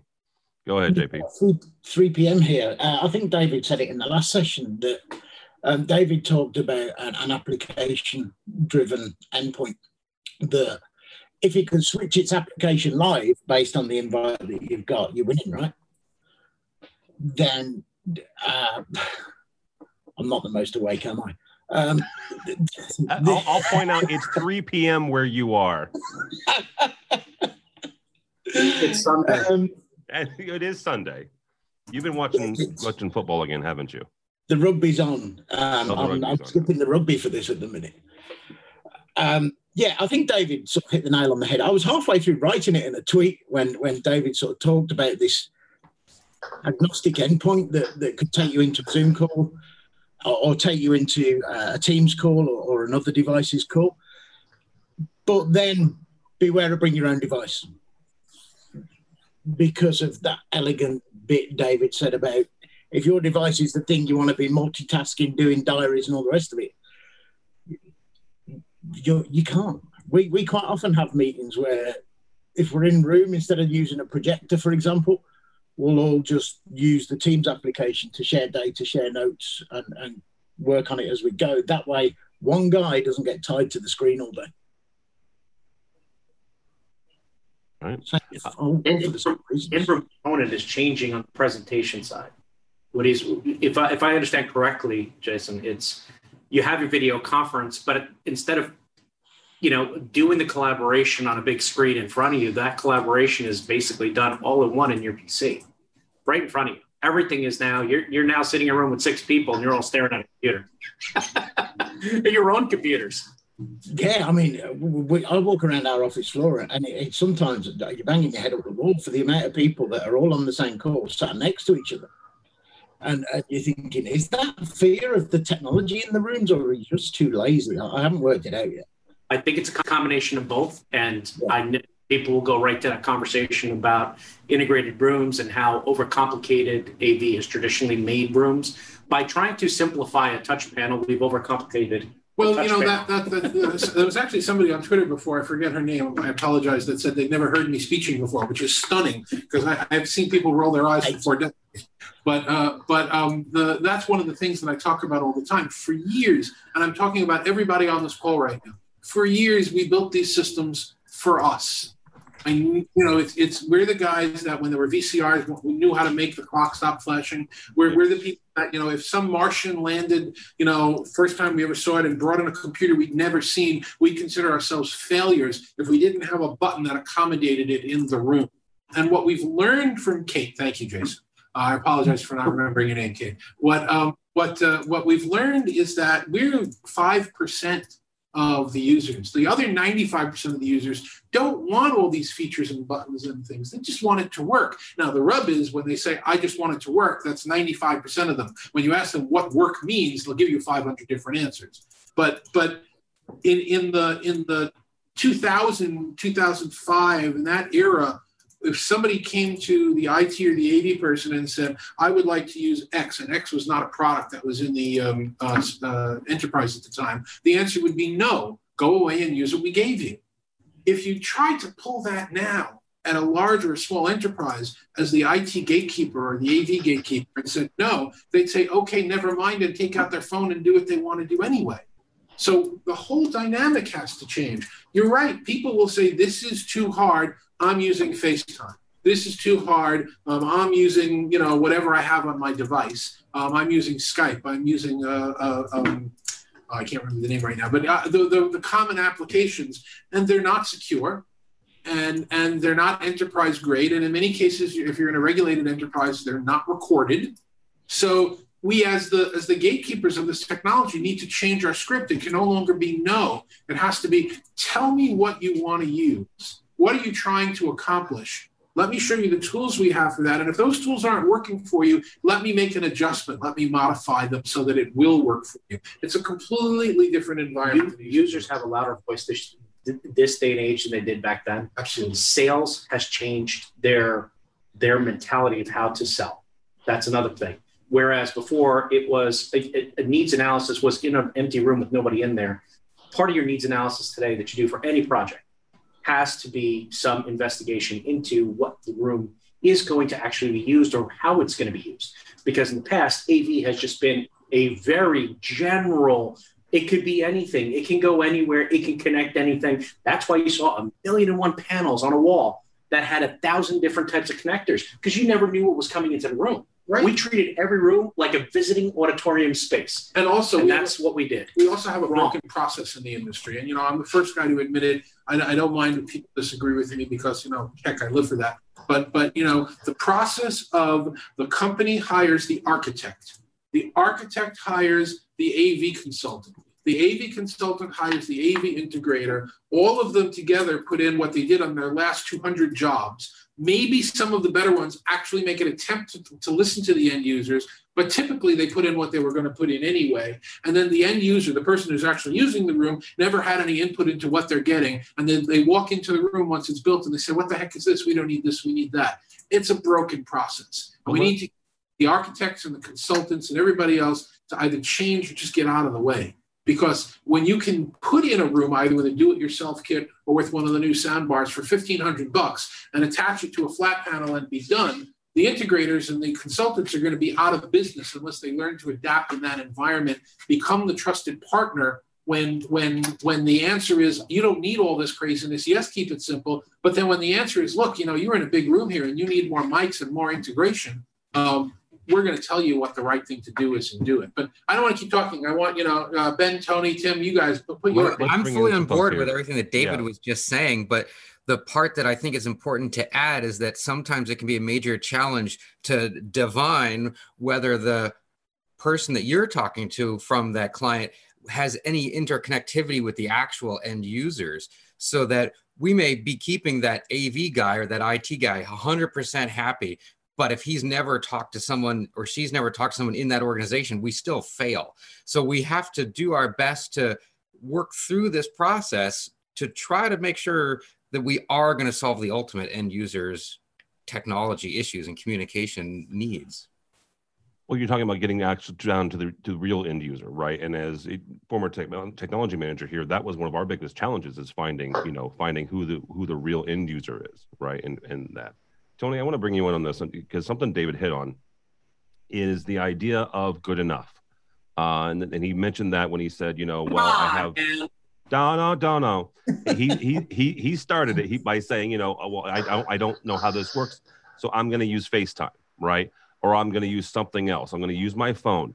How do integrators in today's day and age with soft codecs and a number of different, devices, and we argued last hour about whether or not it's a computer, dedicated computer, appliance, all that jazz. But in today's day and age, when the CEO can bring out FaceTime and talk with somebody else instead of going to the conference room or instead of, opening up their whatever VC, how do we design for that? And how do we communicate to them that, it is more secure and you do need to use this instead of, whipping out the phone? It's actually interesting. I just posted in the chat what we're seeing, and it depends on who it came from. Did it come from the top down, or did it come from the actual guys in the trenches, the guys who are dealing with the rooms and everything else? We've recently, in the last 2 years, we've had, I know it's a horrible term. We've had so many executives go, how do I get all this stuff to the cloud? How do I become a cloud-centric collaboration solution where I'm not hosting racks? And what I'm seeing is the platform is driving the device. And what I mean by they first figure out which platform we're going to use, because it's not just video. Right now, the big push is I want my phones in the cloud. I want my chat in the cloud. Video's nice, which kills me to say that. But the executives are like, video necessarily is a priority. It's how do I get my phones in operations? And that drives us down to the rooms. And Dave's 100% right. It's the point now that room systems aren't like they were, just 5 years ago, where it's a huge capital expenditure and you have to budget for it. I've seen clients go, we're using this platform. Here's a ton of devices. Heck, go to Staples and buy it if you need to in some cases and stick it on a wall, which we know is never the best experience, but it's a quick way to deploy. So it's tough to say. And we all know the AV industry has been hurt a little bit by this because, like I said, you can go to Staples and buy some of these devices and stick them on your laptop. It's really depending on who's driving the mission. And it's never, client we dealt with, kind of going back to what we were talking about last hour. We had a client that wanted to do a Zoom POC. And as soon as that client, and it's an executive, logged in and got his account, he's like, who are all these people in my company that are already in the directory? I'm like, these are people in your company that are already using it and you don't even know. Right? It's that stealth IT, and we see it all over the places, but that goes back to let them drive. If you see half your companies using this platform, maybe you should go look at that platform. Yeah, absolutely. Michelle, when what he's talking about is making sure that everybody can use what they want, right? And I think that is a vast shift from 20, 30 years ago. When I first started in working, right, in my working life, we still use a mainframe system. And for those of you kids that are under 35, what that is you had one massive computer back in the rack somewhere, and you had a little green monitor with a keyboard and mouse, right? And it all went back there. And we were forced into one system. But Michelle, what Tony's talking about is making sure that the workers can use what they're comfortable with, what they like, right? And whether that's downloading a free trial, just continuing to re-up the free trial or whatever. Once the CTO and the CEO start realizing that, hey, like Tony says, there's already people working using the system. How do corporations wrap their head around this and make sure that they can incorporate all these various soft codecs and systems? I don't know. I think a lot of what Tony said is driven by security. And I know that that's kind of a dirty word in Pro AV. It's not necessarily our default position. But yeah, there's something to be said for security and manageability. I know that when we first launched ClickShare, I had to go do a demo for a CEO of Methodist Hospital here in Houston. And he already had an Apple device that he could do sharing. And he said to me, well, how much does this device cost? And it was the ClickShare Mini. So that was probably about 6 or 7 months after the Classic had been released. And it was not inexpensive. I think MSRP was like $1,750. And he said, well, why wouldn't I just use this Apple device? And I said, well, you're the CEO. That's why IT approved for this Apple device to be, in this room. But they're never going to approve for this $100 Apple device to be deployed and managed and secured, because it's not going to be able to across the infrastructure. So in order for you to get a commercial product, you're going to have to go with something that's designed for that. And I think we're kind of at a little bit of that crossroads here, because we want to make sure that things are secure. Everybody's got a different policy. It's got a me policy, but you also have to give people what they want. So I don't really know that I had an answer. I might have spoken in a big circle, but it's just giving the people what they want and figuring out how to accommodate that. And a lot of that goes to the shift in being non-proprietary and for something to be able to work across all platforms, which I don't know if anybody the manufacturers will ever agree to it. I know in a perfect utopian world, but there seems to be little desire. And coming from structured cabling, there's a reason that there's not one standard fiber connector. It was because there was a committee of about a dozen manufacturers, and they all had their own proprietary fiber connector, and they never agreed on what was going to be the standard. So Lucent was not going to agree with Panduit, was not going to agree with CommScope, was not going to agree with ModTap, et cetera, et cetera. So I don't know. We'll see. Mr. Ward, we'll bring you around on this one again.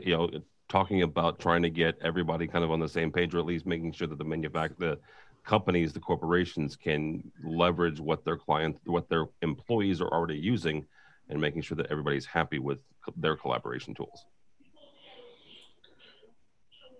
Does every organization have one platform? No. And there lies the problem, right? Sort of looping back to what I said earlier about walking our floor alone, and we're supposed to be experienced, as I tweeted out on question 1. We've been video users since Movi, and we deployed it not just as a demo tool, but as our communication tool, and I've been using it from this desk since we had it many years ago. But in that time, we still have the choice of 3 platforms. Larger organizations, hospital trusts, corporate organizations, they must have more platforms. You're on Zoom today. We just don't use Zoom, but I can get on. But I can't do it from a room in our office. It just can't be done.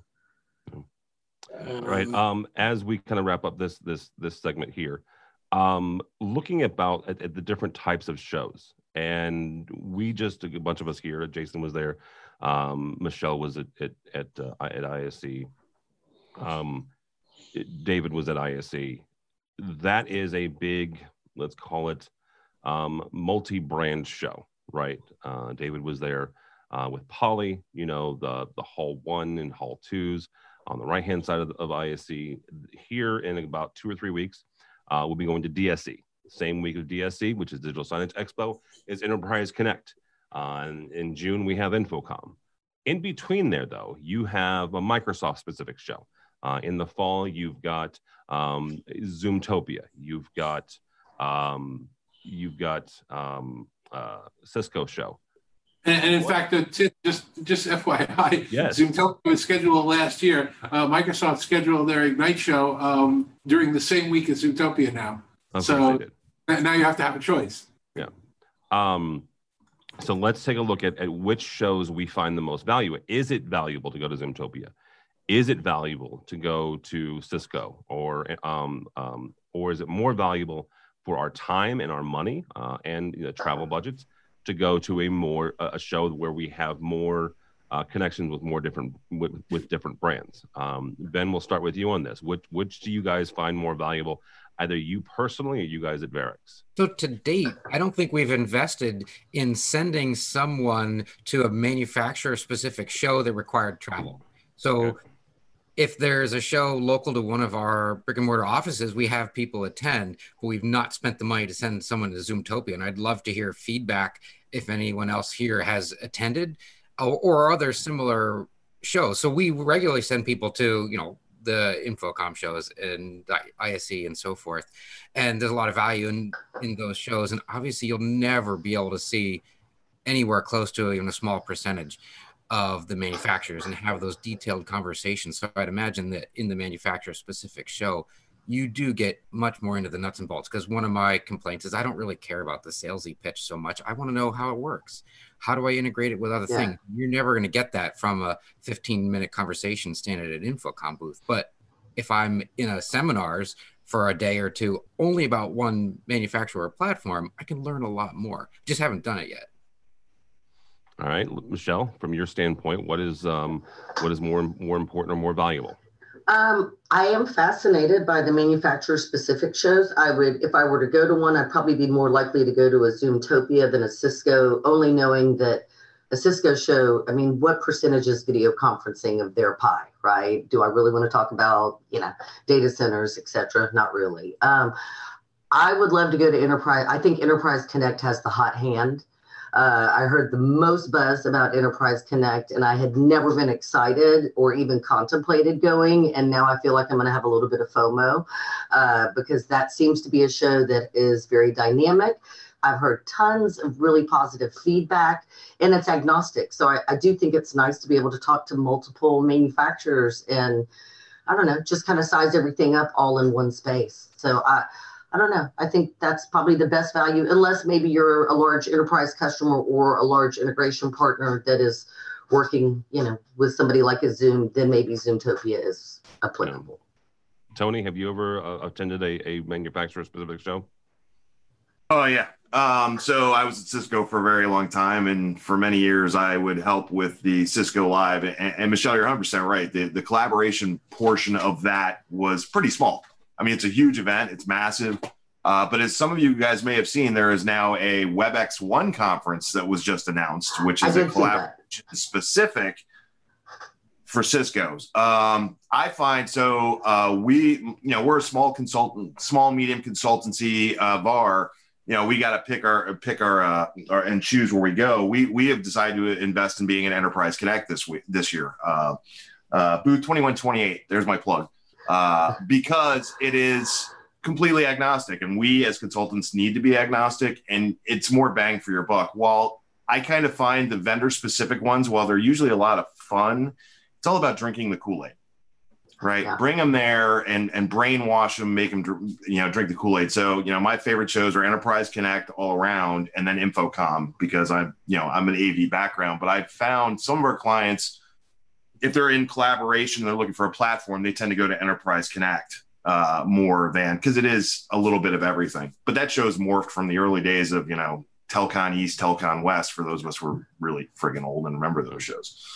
JP, it's probably unfair to ask you since you're UK based, but have you attended any that are just specifically about one vendor or one manufacturer?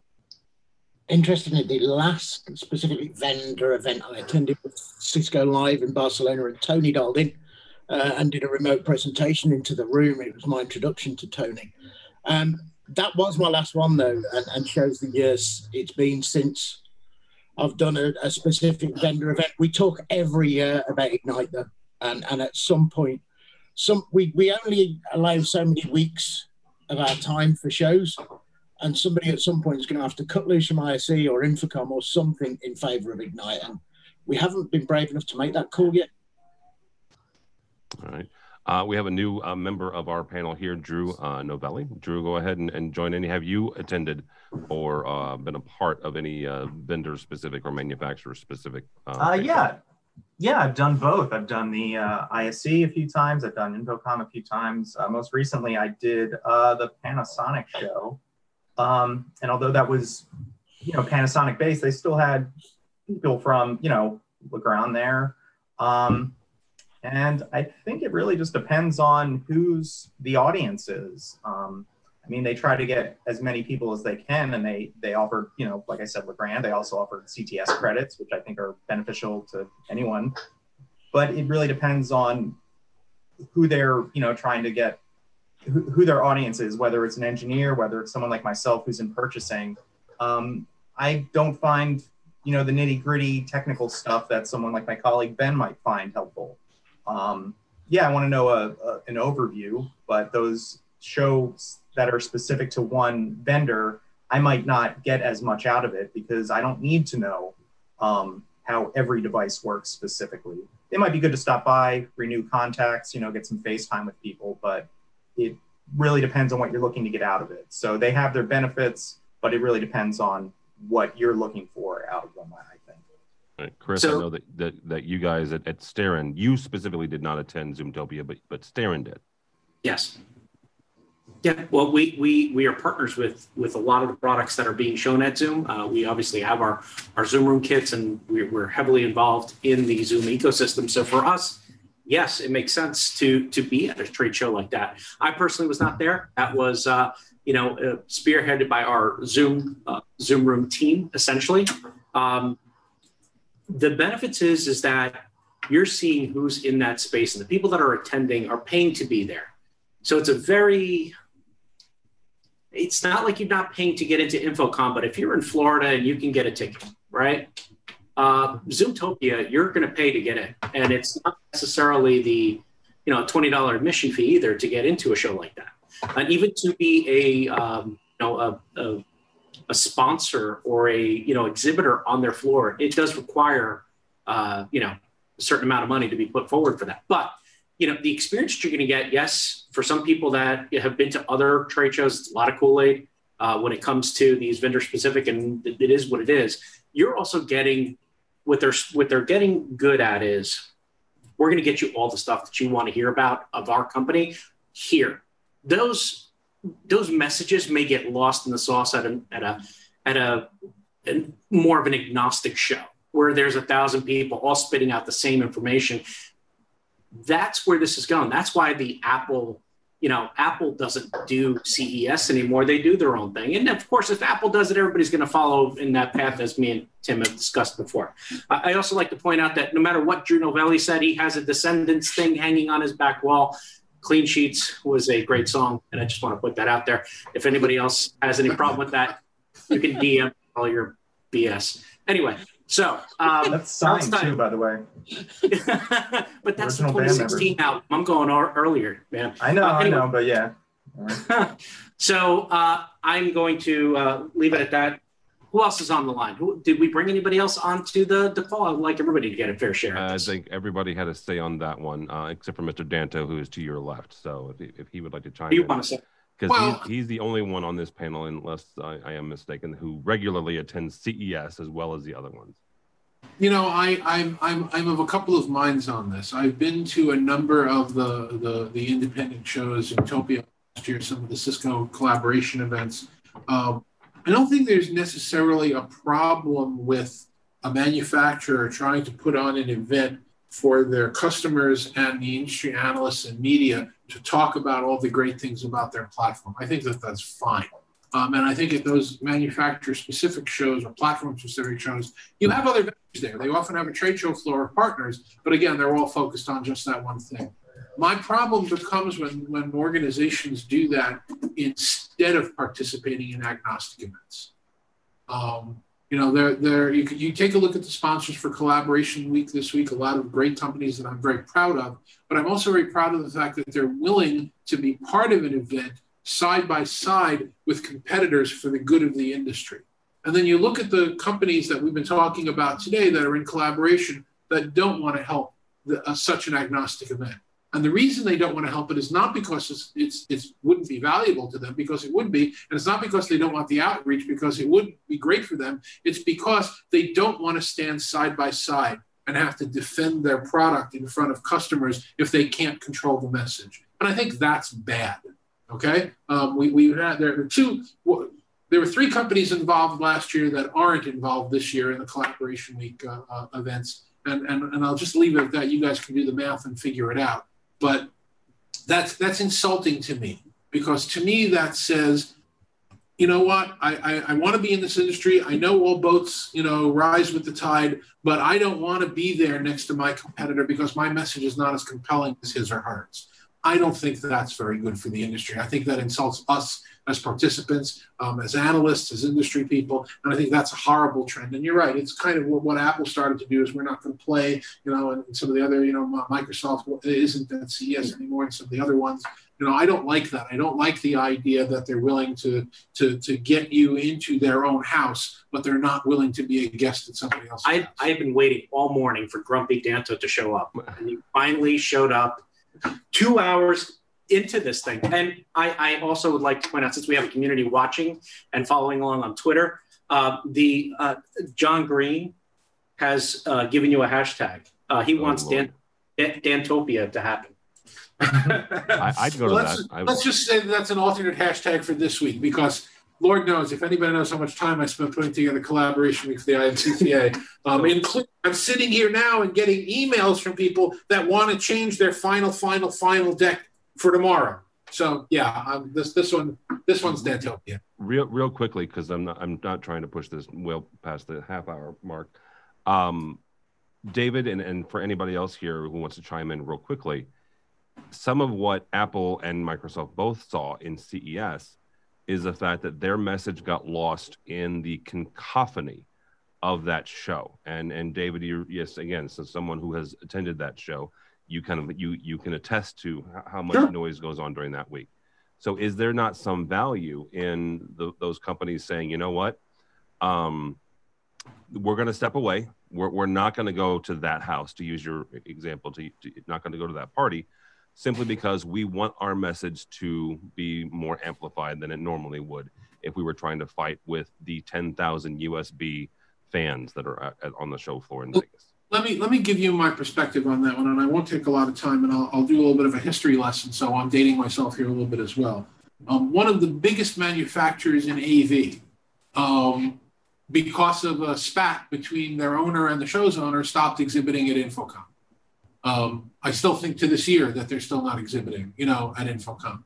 Love Infocom or hate Infocom, or love Avixa or hate Avixa. You guys can read my opinions about where I think industry leadership is going on a different day on a different thread. I won't be grumpy there. But you don't have to make a choice between renting out a stadium and doing a concert with John Fogerty or not showing up. There's gray in there.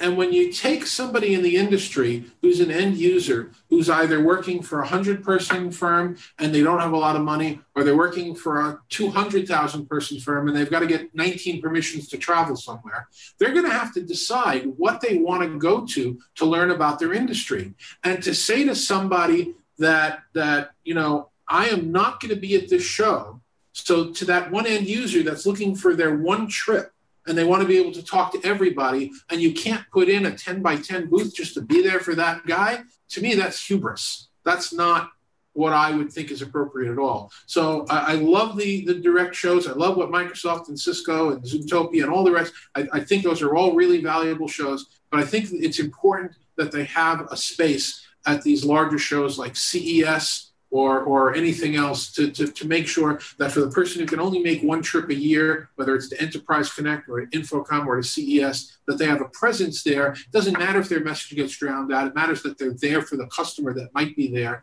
and they're there to tell a story to somebody that might not already be their customer. All right, very good.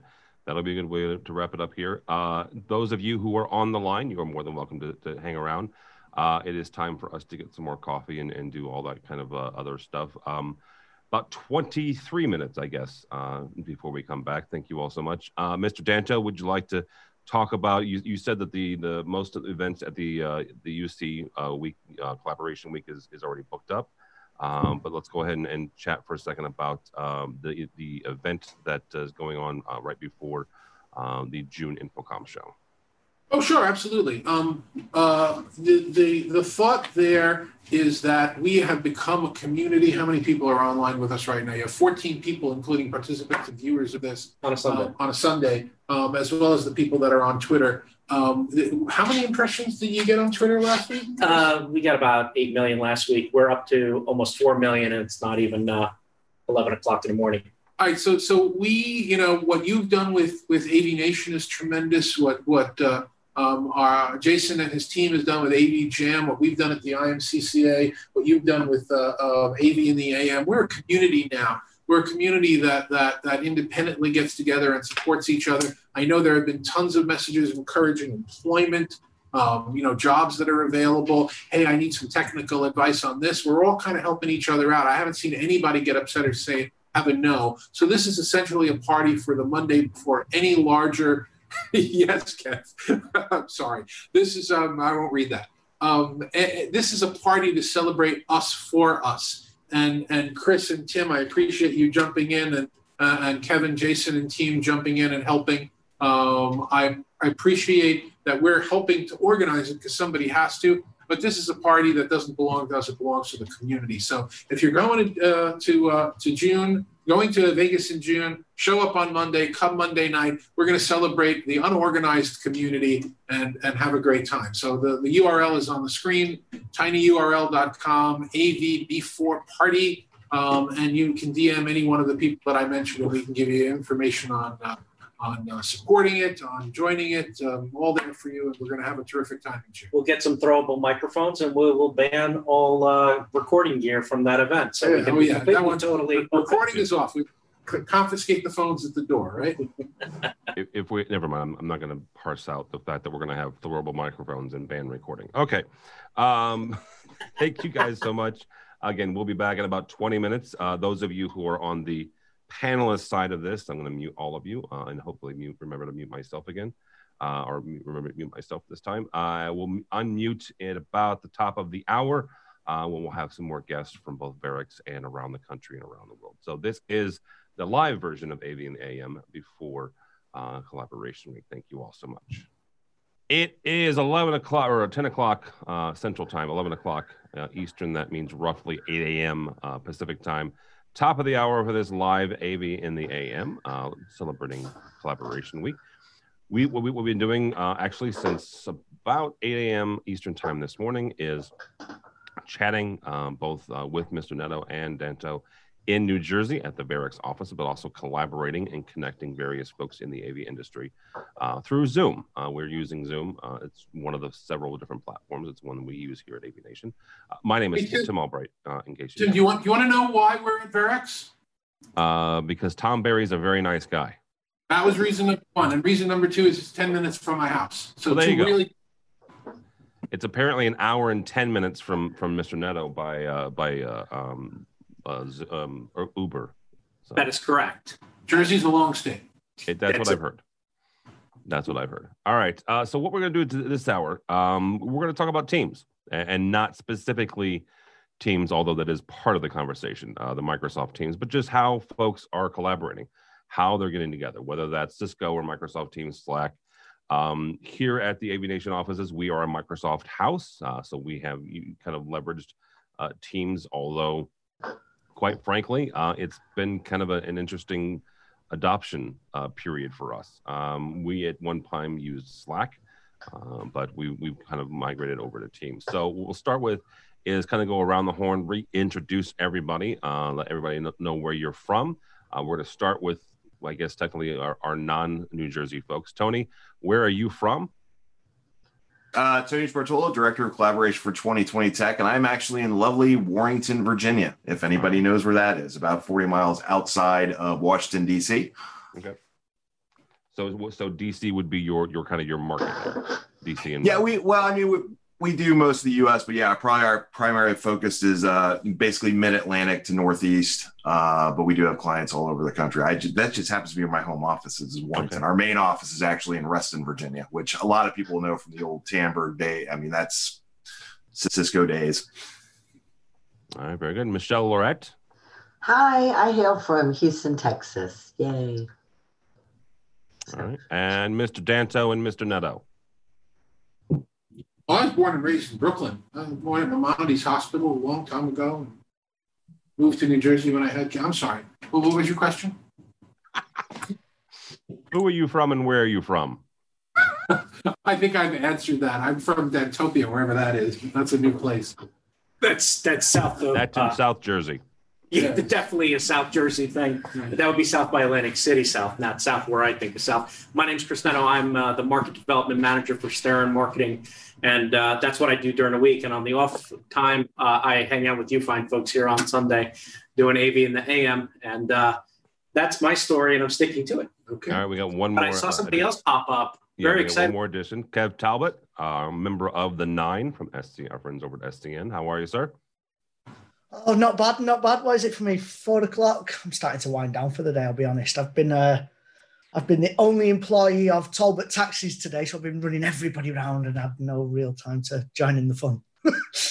Best part about this one, Tim, with Kev joining, is that we're actually going to have to use the Google Translate, because when he gets hyped, we can't understand a word he's going to say. Yeah, but look, you can see him. He doesn't have an open window behind his head. That's cool. And I was hoping that was not a cultural thing. I'm very happy.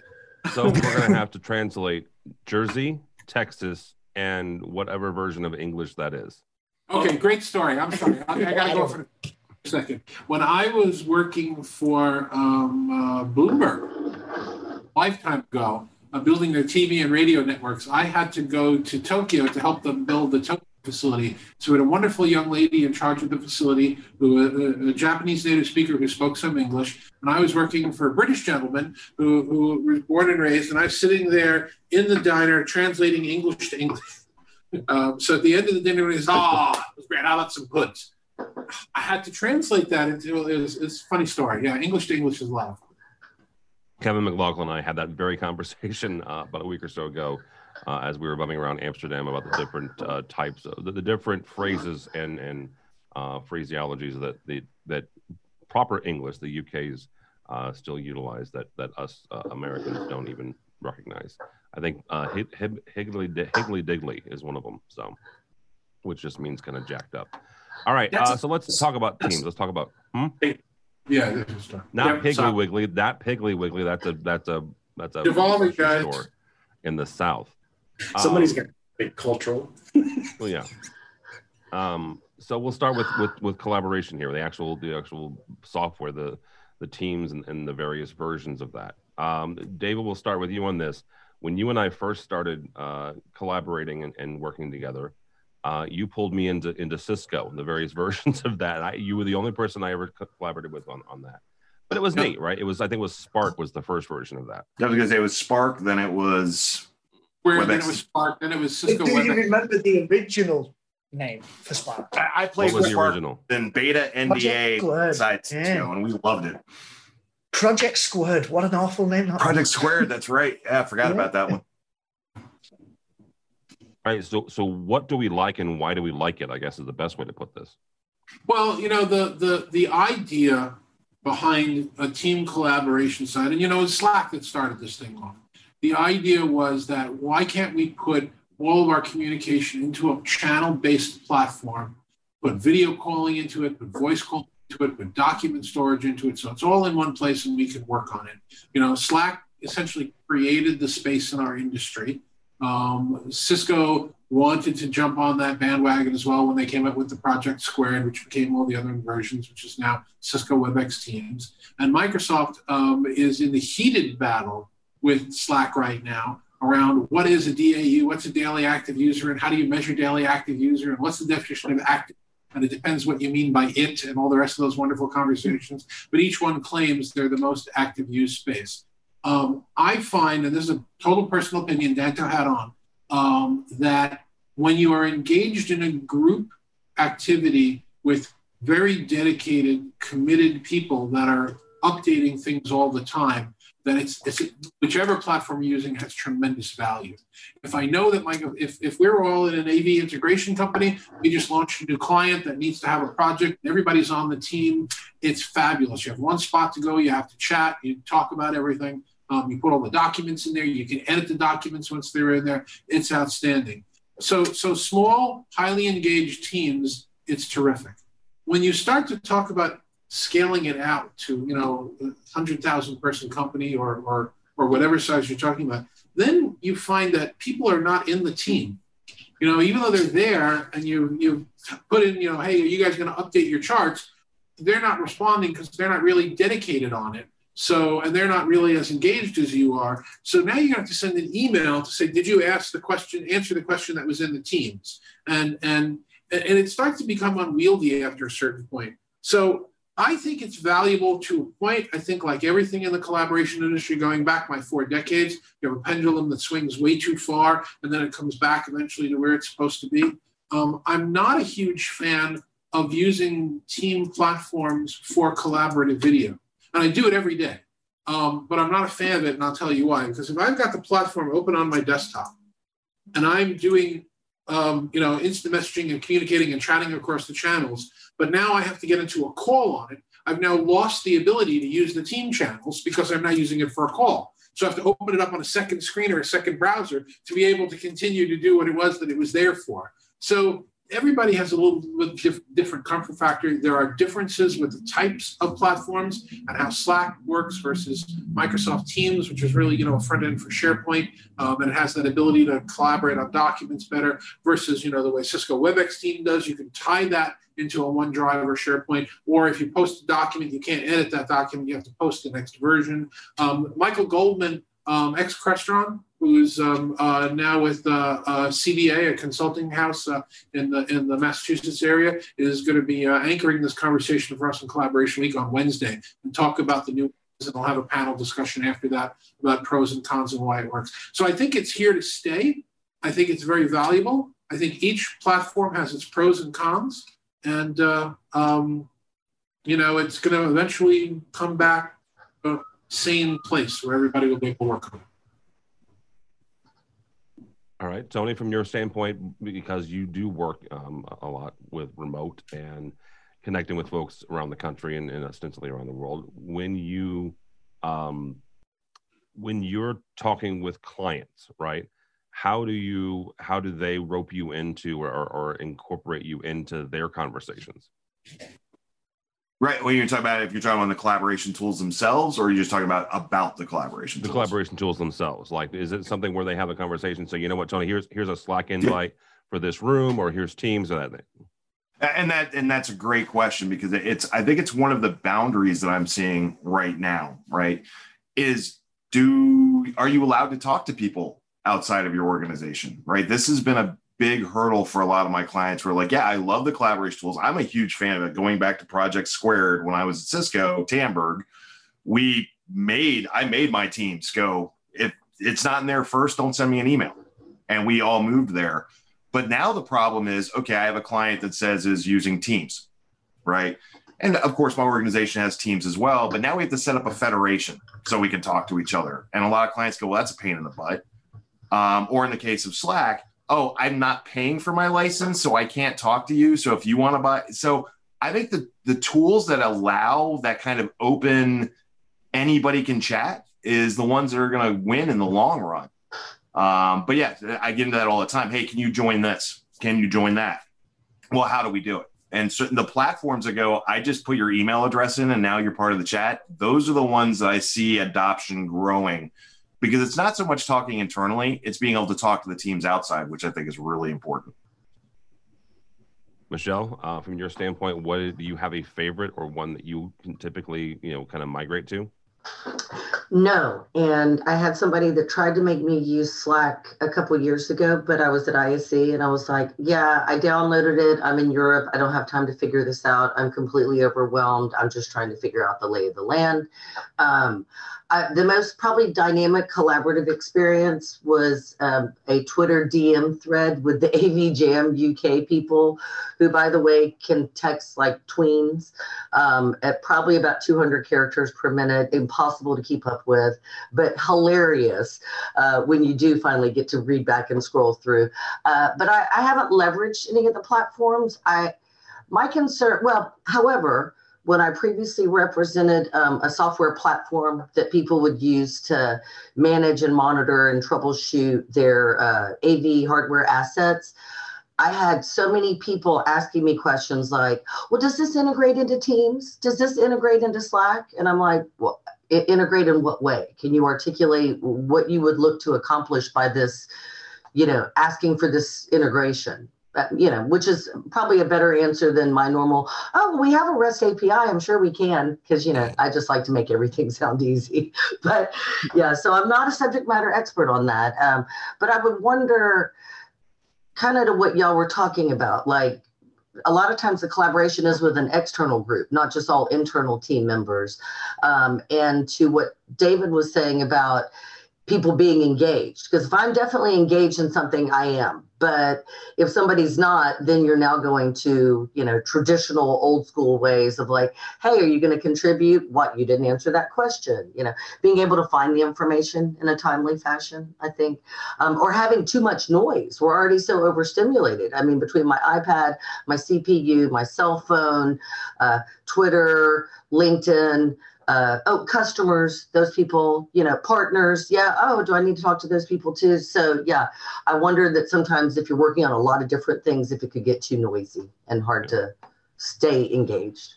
All right, David, from your guys' standpoint, when you're looking to connect with others, is it something where you leverage their communication platforms, or is it where you want to bring them into your own?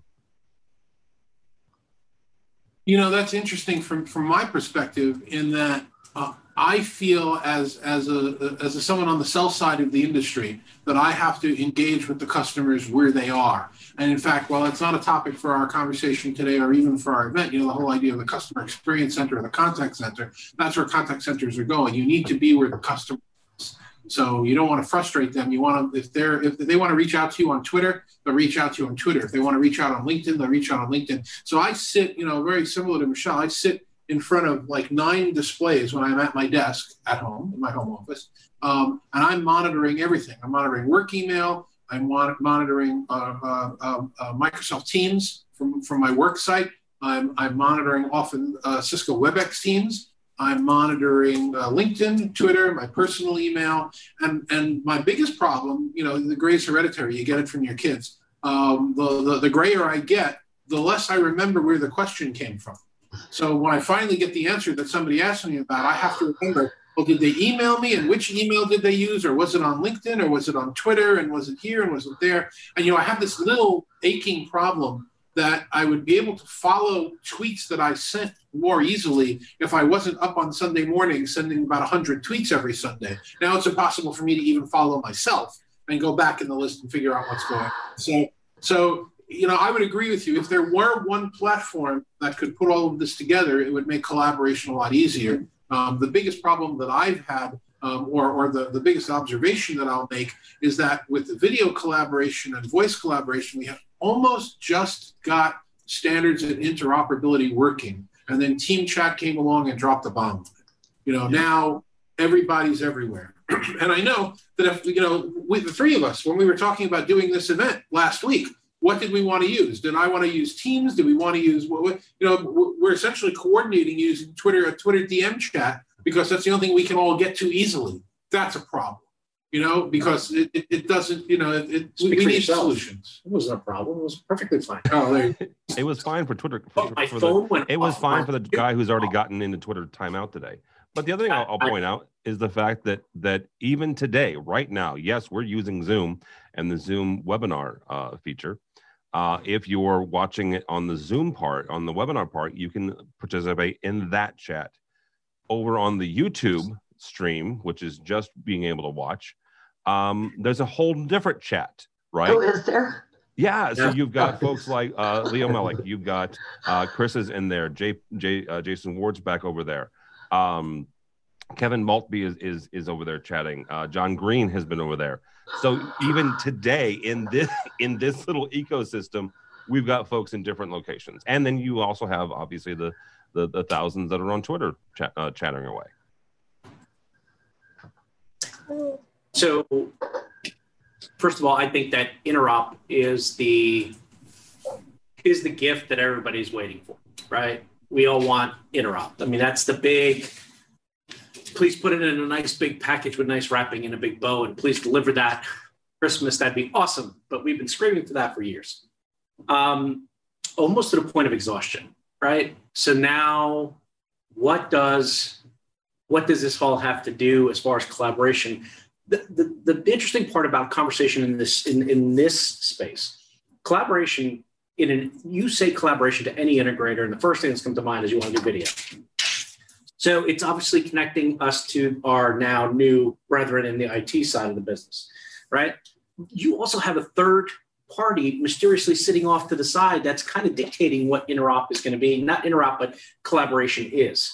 And that is every 20-something that is graduating the university right now who will not care what you give them. That is a reality that we all are going to have to face, that we as a company, Danto Enterprises, can decide on this. You like that, right? Yeah, I like that. Dantopia and Danto Enterprises. We have two. Danto Enterprises. You can decide on platform A, and you say employees use that. You would expect your employees to use that until you find out that they're better off collaborating using this, right? It is what it is. Collaboration it's one of those, it's not going to be stopped. You can't stop the evolution of it. And whatever that is determined by how people feel most comfortable. I, for one, consistently on a daily basis use Zoom. Now, document sharing and all that, I hate when I have to put the link out to a Dropbox to this. I have to do 1,000 permissions. I got to appeal to everybody. Then I find out I can't go in and see something until you allow me to come see it. And it's not in the flow. The workflows are interrupted, and it drives the workflow. And that is what's going to drive any 20-something who is used to using, again, back to the cell phone. The cell phone is, I hate to say it, but it is the model. It's the secret. It's the holy grail to everything that we're doing is a cell phone. Well, let me stop. Because it's all in one box, and it all kind of, you have that operating system that allows you to have an app that does collaboration with this, with that, with the other. Let me stop you there just for a cheap plug. Part of Collaboration Week this week coming up on Tuesday morning, we're going to be hosted by our good friends at Google. And they're giving us their 160 seats so that we can present in their team chat space. And their model is interesting. If you are a Cisco video user, or if you're a Zoom video user, or whatever, whatever you're using within your enterprise. And I'm paraphrasing here, and they might object when they talk about it and see it, but they don't want you as a customer. They are not trying to compete for your video business as a video conferencing platform with their Google Hangouts Meet tool. First of all, it's too long to even put in a thread, Google Hangouts Meet, but whatever. But what they want is they want you to say, come to G Suite. Stop using your Microsoft platform. Stop using your other platforms. Come to G Suite. You can use our document and share and edit online with easy permissions. You don't have to use, your presentation method. You can come and use ours. Everybody can share. You can see 9 people editing the document at the same time with their names. And if you're in G Suite already, you don't have to go outside for video. Here's Google Hangouts Meet for you to use in video. So it's a platform play more than it's a collaboration play. And that's how they define collaboration. And it's mobile first. And it works just as well on the phone as it does anywhere else. So they're sort of hanging on the fringe. And, whether you talk FANG or GAFA or any one of these other terms that we were talking about, a lot of these very big companies that are just hanging out on the edge at any point in time can come in and say, oh, by the way, hi, we're taking over your industry. Bye. So you're going to start to see more and more of the millennials and the Gen Z that are coming into the workforce that are used to working that way, saying, why do you want me to use PowerPoint on the desktop? I've been using, sharing slides on G Suite since I was in high school. Or I've been using my Mac since, the lab in middle school. So, yeah, I mean, we are one behemoth is flicking of a switch away from changing the industry. Well, and to that point, David, I have a 11-year-old and a 13-year-old, right? And my 13-year-old daughter, who is in 8th grade now, she is has been in G Suite for 3 years, right? Every presentation, every document, every paper that she does, she writes in Sheets, right? She's done a PowerPoint, but she's never touched PowerPoint, right? She's done it in slides, right? And they do get you early, as it were, just like Mac did years ago. But I think some of it is also going to be, what they're used to and what they're comfortable with, because folks, grew up using Macs. I used an Apple IIc back in the early 80s, but when I went into the workforce, it was a PC, and so I learned how to use a PC, and I used PCs for years. But now, when it became time for me to make that decision, we're primarily a Mac house. But my editor, Mitchell, he is a PC guy. So guess what I got? I got him 2 PCs. He has a desktop here in the office, and then when we're remote, he has a laptop to take with him. We've got a young man here, Mr. Joe Way, is joining us from the left coast, as it were. Good morning, sir. Hey, happy morning. Hopefully you can hear me. Can you hear me? You Yes. got me. All right. Hey, happy morning. It's nice to jump in and all of a sudden see that I didn't do my hair and makeup, but I'm Your on. hair looks beautiful. I thought He said, I'm cheating. Bad hair day. Joe's allowed in here without his trademark sweater. What's going on? It's been Sweater Joe for the last couple of weeks online. Because he was in Amsterdam, not in Southern California. You know what? You know what though? I was going to do this outside because I know my wife is going to hate the fact that I speak loud when I'm on webinars, but I looked at the weather and it's only 64 degrees and there's no way I'm going outside in 64 Stop right there. Yeah, but everybody hates you now. Just 1 second. Can you throw some color bars over that guy? Thank you. But it is a little overcast though. All right, so besides the Southern California, Joe, what's your point? Congratulations, by the way. Besides the Southern California weather report, Joe is a tech manager, has been in couple different locations. And currently, he is at USC, so go Trojans. But when you guys are collaborating, you're working with your workers as well as your other as your faculty and your bosses. When you guys are chatting, what is it that you're using to collaborate?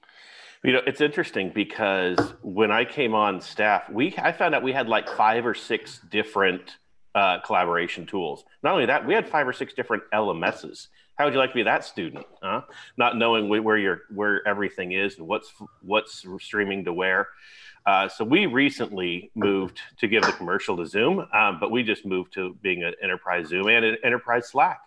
And we found that, buy-in is difficult because people have their workflows. We know that's going to take time, but the easiest way is also, pay for it for everyone and tell them you get to keep your money and not have to buy your own thing.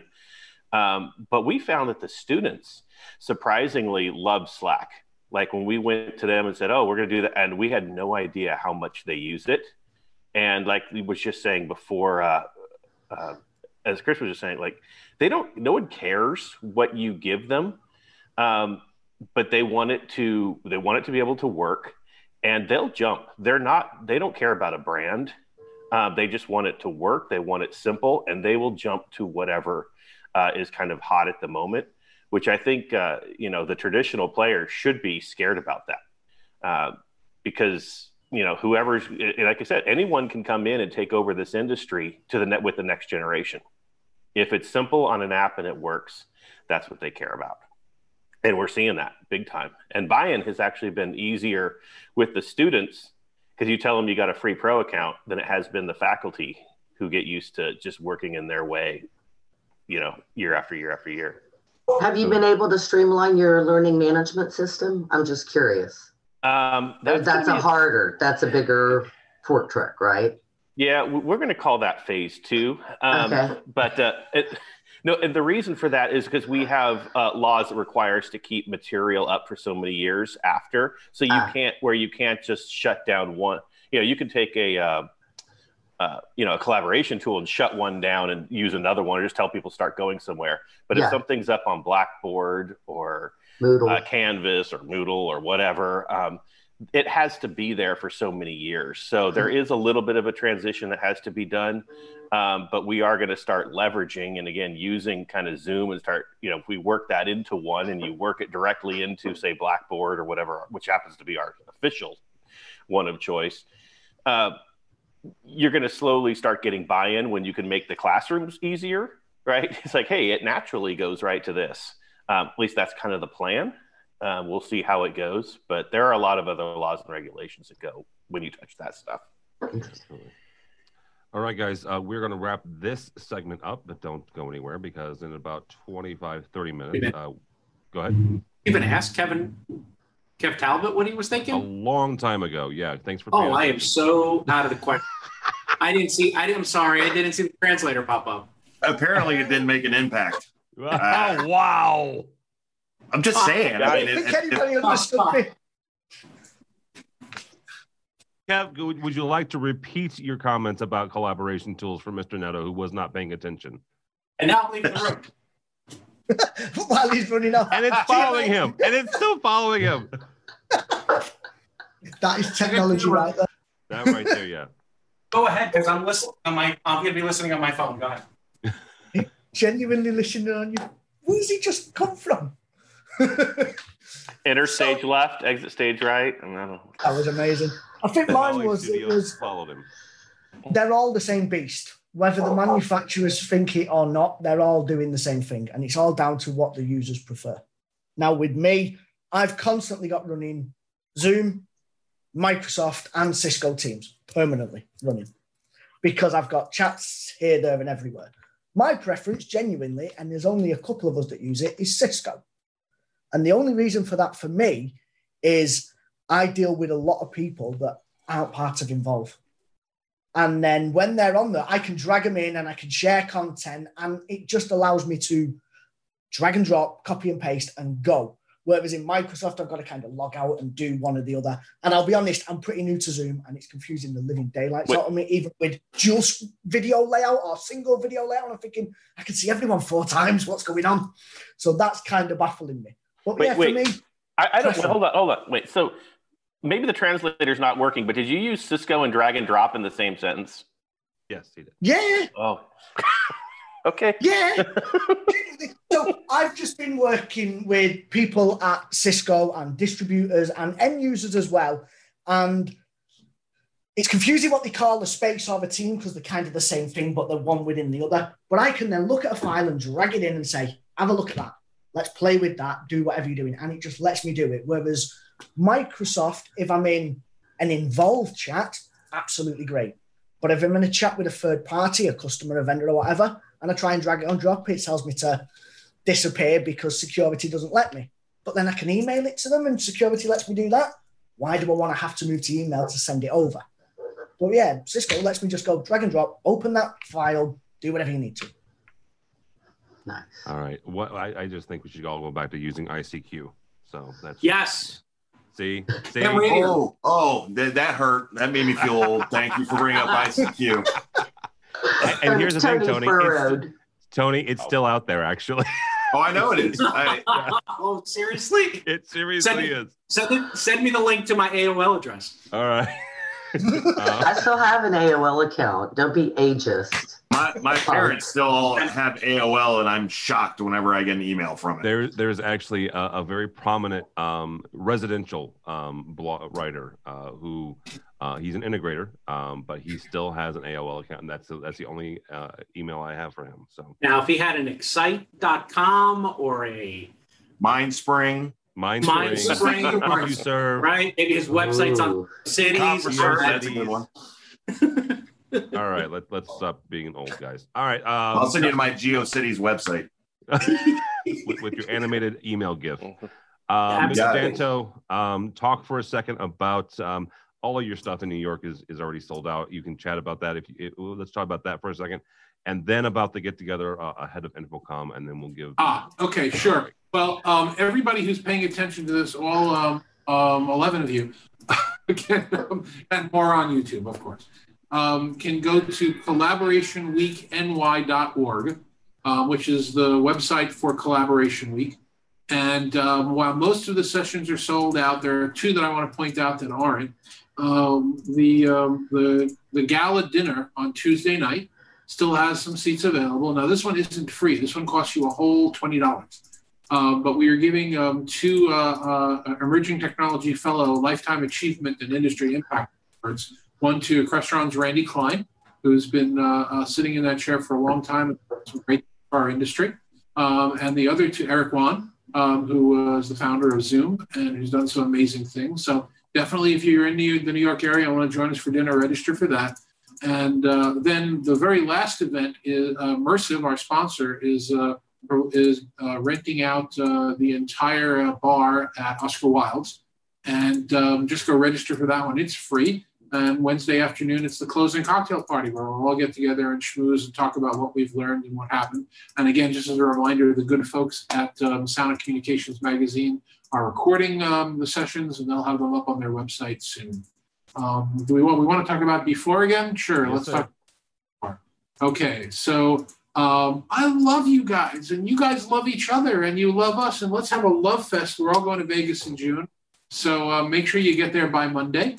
The party is called B4, and Chris, you were going to call it AV in the PM, so it might be. It's because it's kind of after hours, but for all of us, we kind of just don't use AV in the PM because AV in the AM is just it's like being in Groundhog's Day. Chris, we determined a year ago that Chris is better at naming things than I am, so we're going to leave it with him. But for now, it's B4. There's the link to register for it, tinyurl.com/AVB4party. That's in Twitter all over the place. Follow me, NJ David D on Twitter, and it's in there in a million places. Register for it. We're asking everybody that's coming to pay their tip, which is, again, $20. And we've got a few sponsors, including AV Nation TV, including the IMCCA, including AV Jam UK, and we'll hopefully get 5 or 6 or 7 more sponsors that are going to foot the bill. And it's just a beautiful, relaxing get together for our Battlestar Galactica ragtag fleet of non-aligned grassroots industry people getting together and having a love fest in Vegas Monday night before anything else is happening in the city. That's June 15th, I believe. Yeah. Yes. So. 15th. All righty. So here's how this is going to play out, guys. We're going to take a short break, about 25 minutes or so. Those of you who are on the panelist side of the Zoom webinar, we'll be muting you. Those who are on the attendee side, if you want to jump in, please let me know in the chat. Those of you who are watching by YouTube, we will be going to color bars again, sort of, just as go continue the conversation at #AV in the AM. On Twitter. So if you do that, that would be fantastic. We'd appreciate it. This will be our last segment, right? This coming up segment will be our last segment.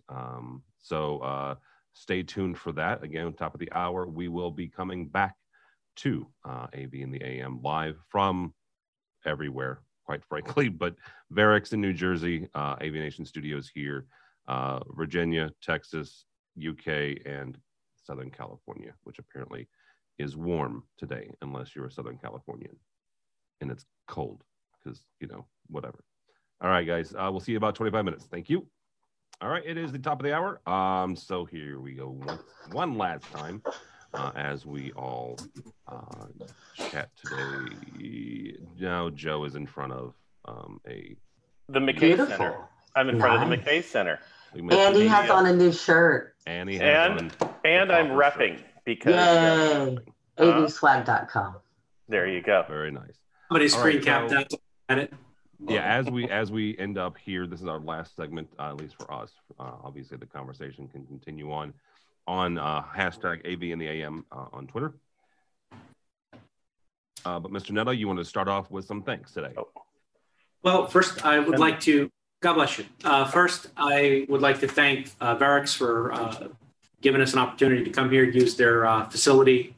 It's been great. Thank you, Tom. Tom's off to the side, kind of recuperating from a cold, and thank you for staying in your contamination zone over there. That's awesome. You're welcome. Appreciate it. He's respected. Great having you guys here. Have a great week. He has respected the DMZ most of the time today.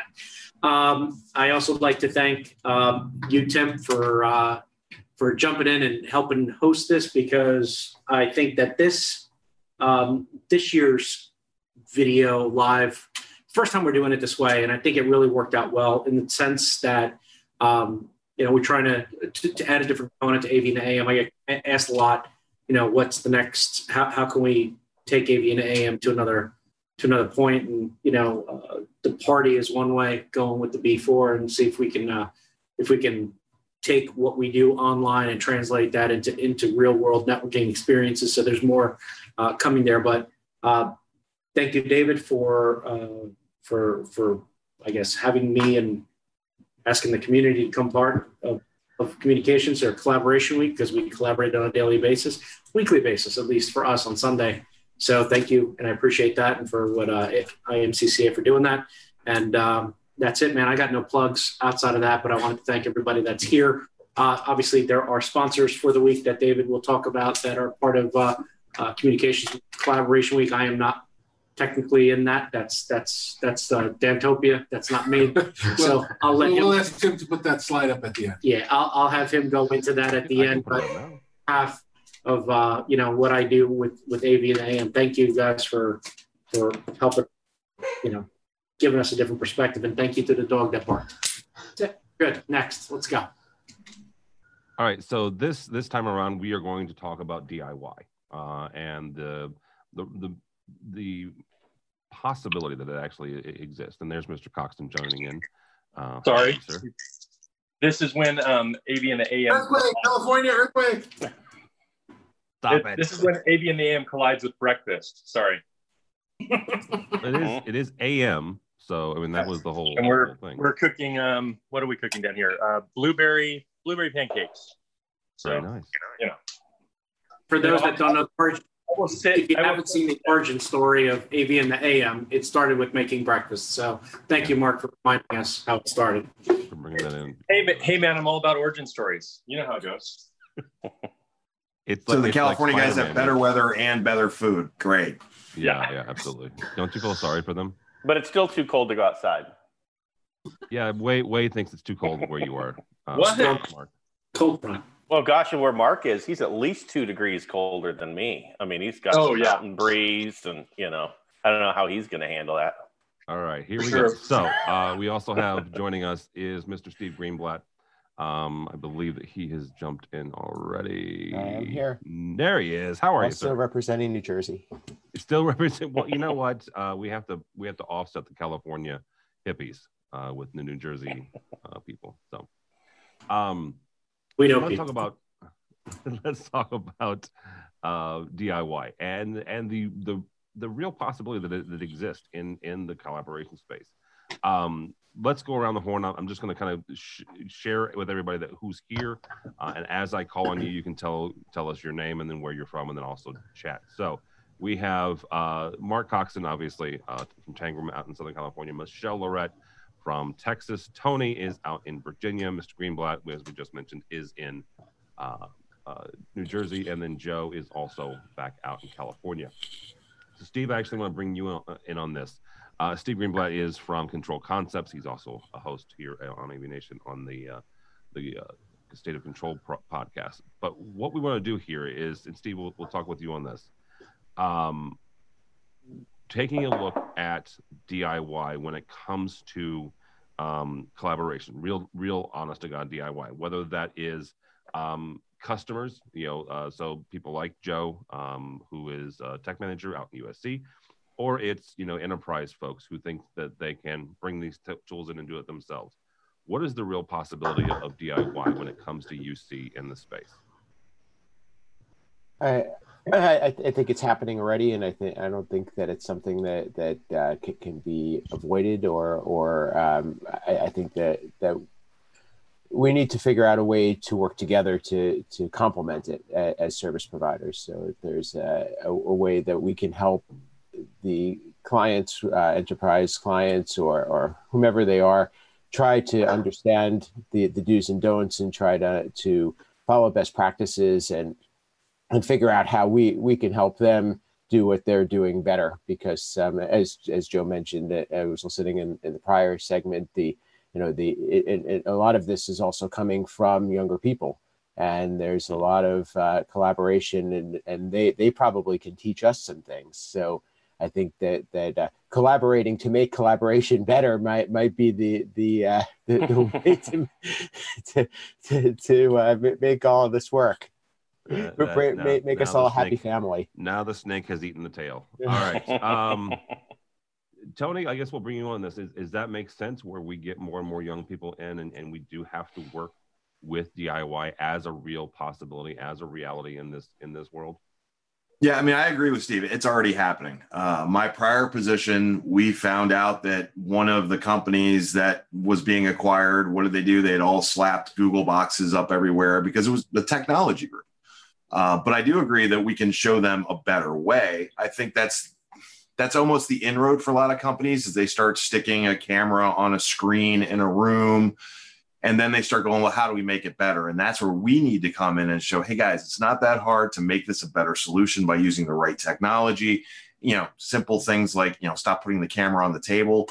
But, do it yourself is not a bad thing. I think it's getting more people to get into collaboration and realize the value add to the business and make them go, if we could make this a little better, let's go find the guys that help us make it better. And I think that's what we have to look at it as.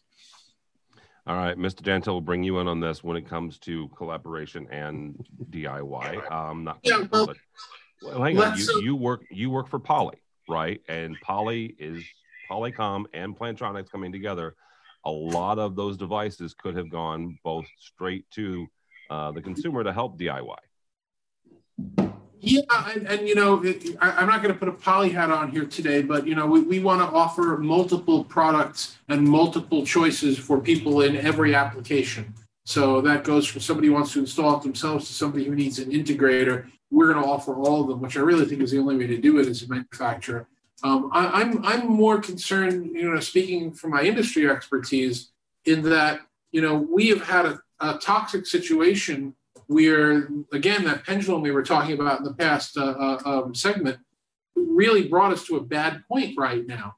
I can give you two stories. One, a few years ago, that a large oil company wanted to install Cisco one-piece video conference systems into their offices. But in their offices, they were using an AV integrator, one of the top 10 AV integrators. And the AV integrator refused to install the Cisco drop-in systems unless they were able to add a control system to it and a DSP and microphones to it. And that's counter the point of a system that you could just take off the shelf and drop in.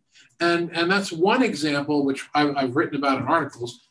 That's one example of a case where the AV industry and the integrators and the consultants didn't do a service. They overcomplicated a lot of installations. So you have CIOs and facilities people saying, I'm not going to deal with these people anymore. Go to Best Buy, slap a camera on, and we're done.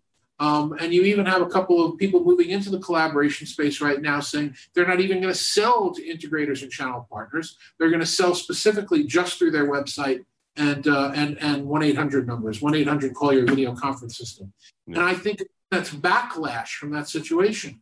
if the integrators and the consultants had become trusted partners and say, look, this is a 6-person room, of course you can buy the off-the-shelf system and put it in. But this auditorium, don't think you can slap a webcam on a 60-inch display and cover it. You really need to do more there. I think if we had brought honesty in there, we wouldn't be in the position we're in right now. And I'd love to get everybody else's opinion as to whether or not you agree that this is a pendulum swinging because of how overcomplicated and overexpensive the integration business has been for a long time.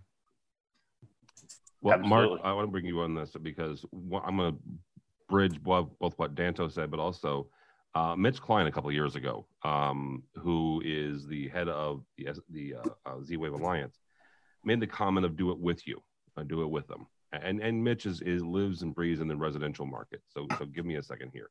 But it's the same type of thing where you have clients who are purchasing equipment and putting it in their facility. I don't care if the facility is a house or if it's a conference room.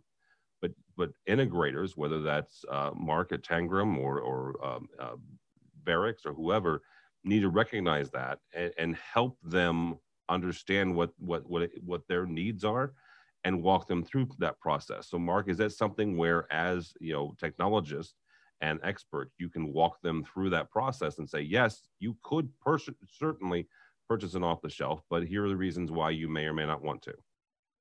Yeah, I think there are two important things you just said, Tim. So one, I'm glad you connected residential because I fought this 2002 through 2009 in the residential market in Arizona. The emergence of Best Buy and Ultimate Electronics and all the people we see fading now really took off in the early 2000s before Amazon, and really made a play with the consumer against the old custom residential install companies.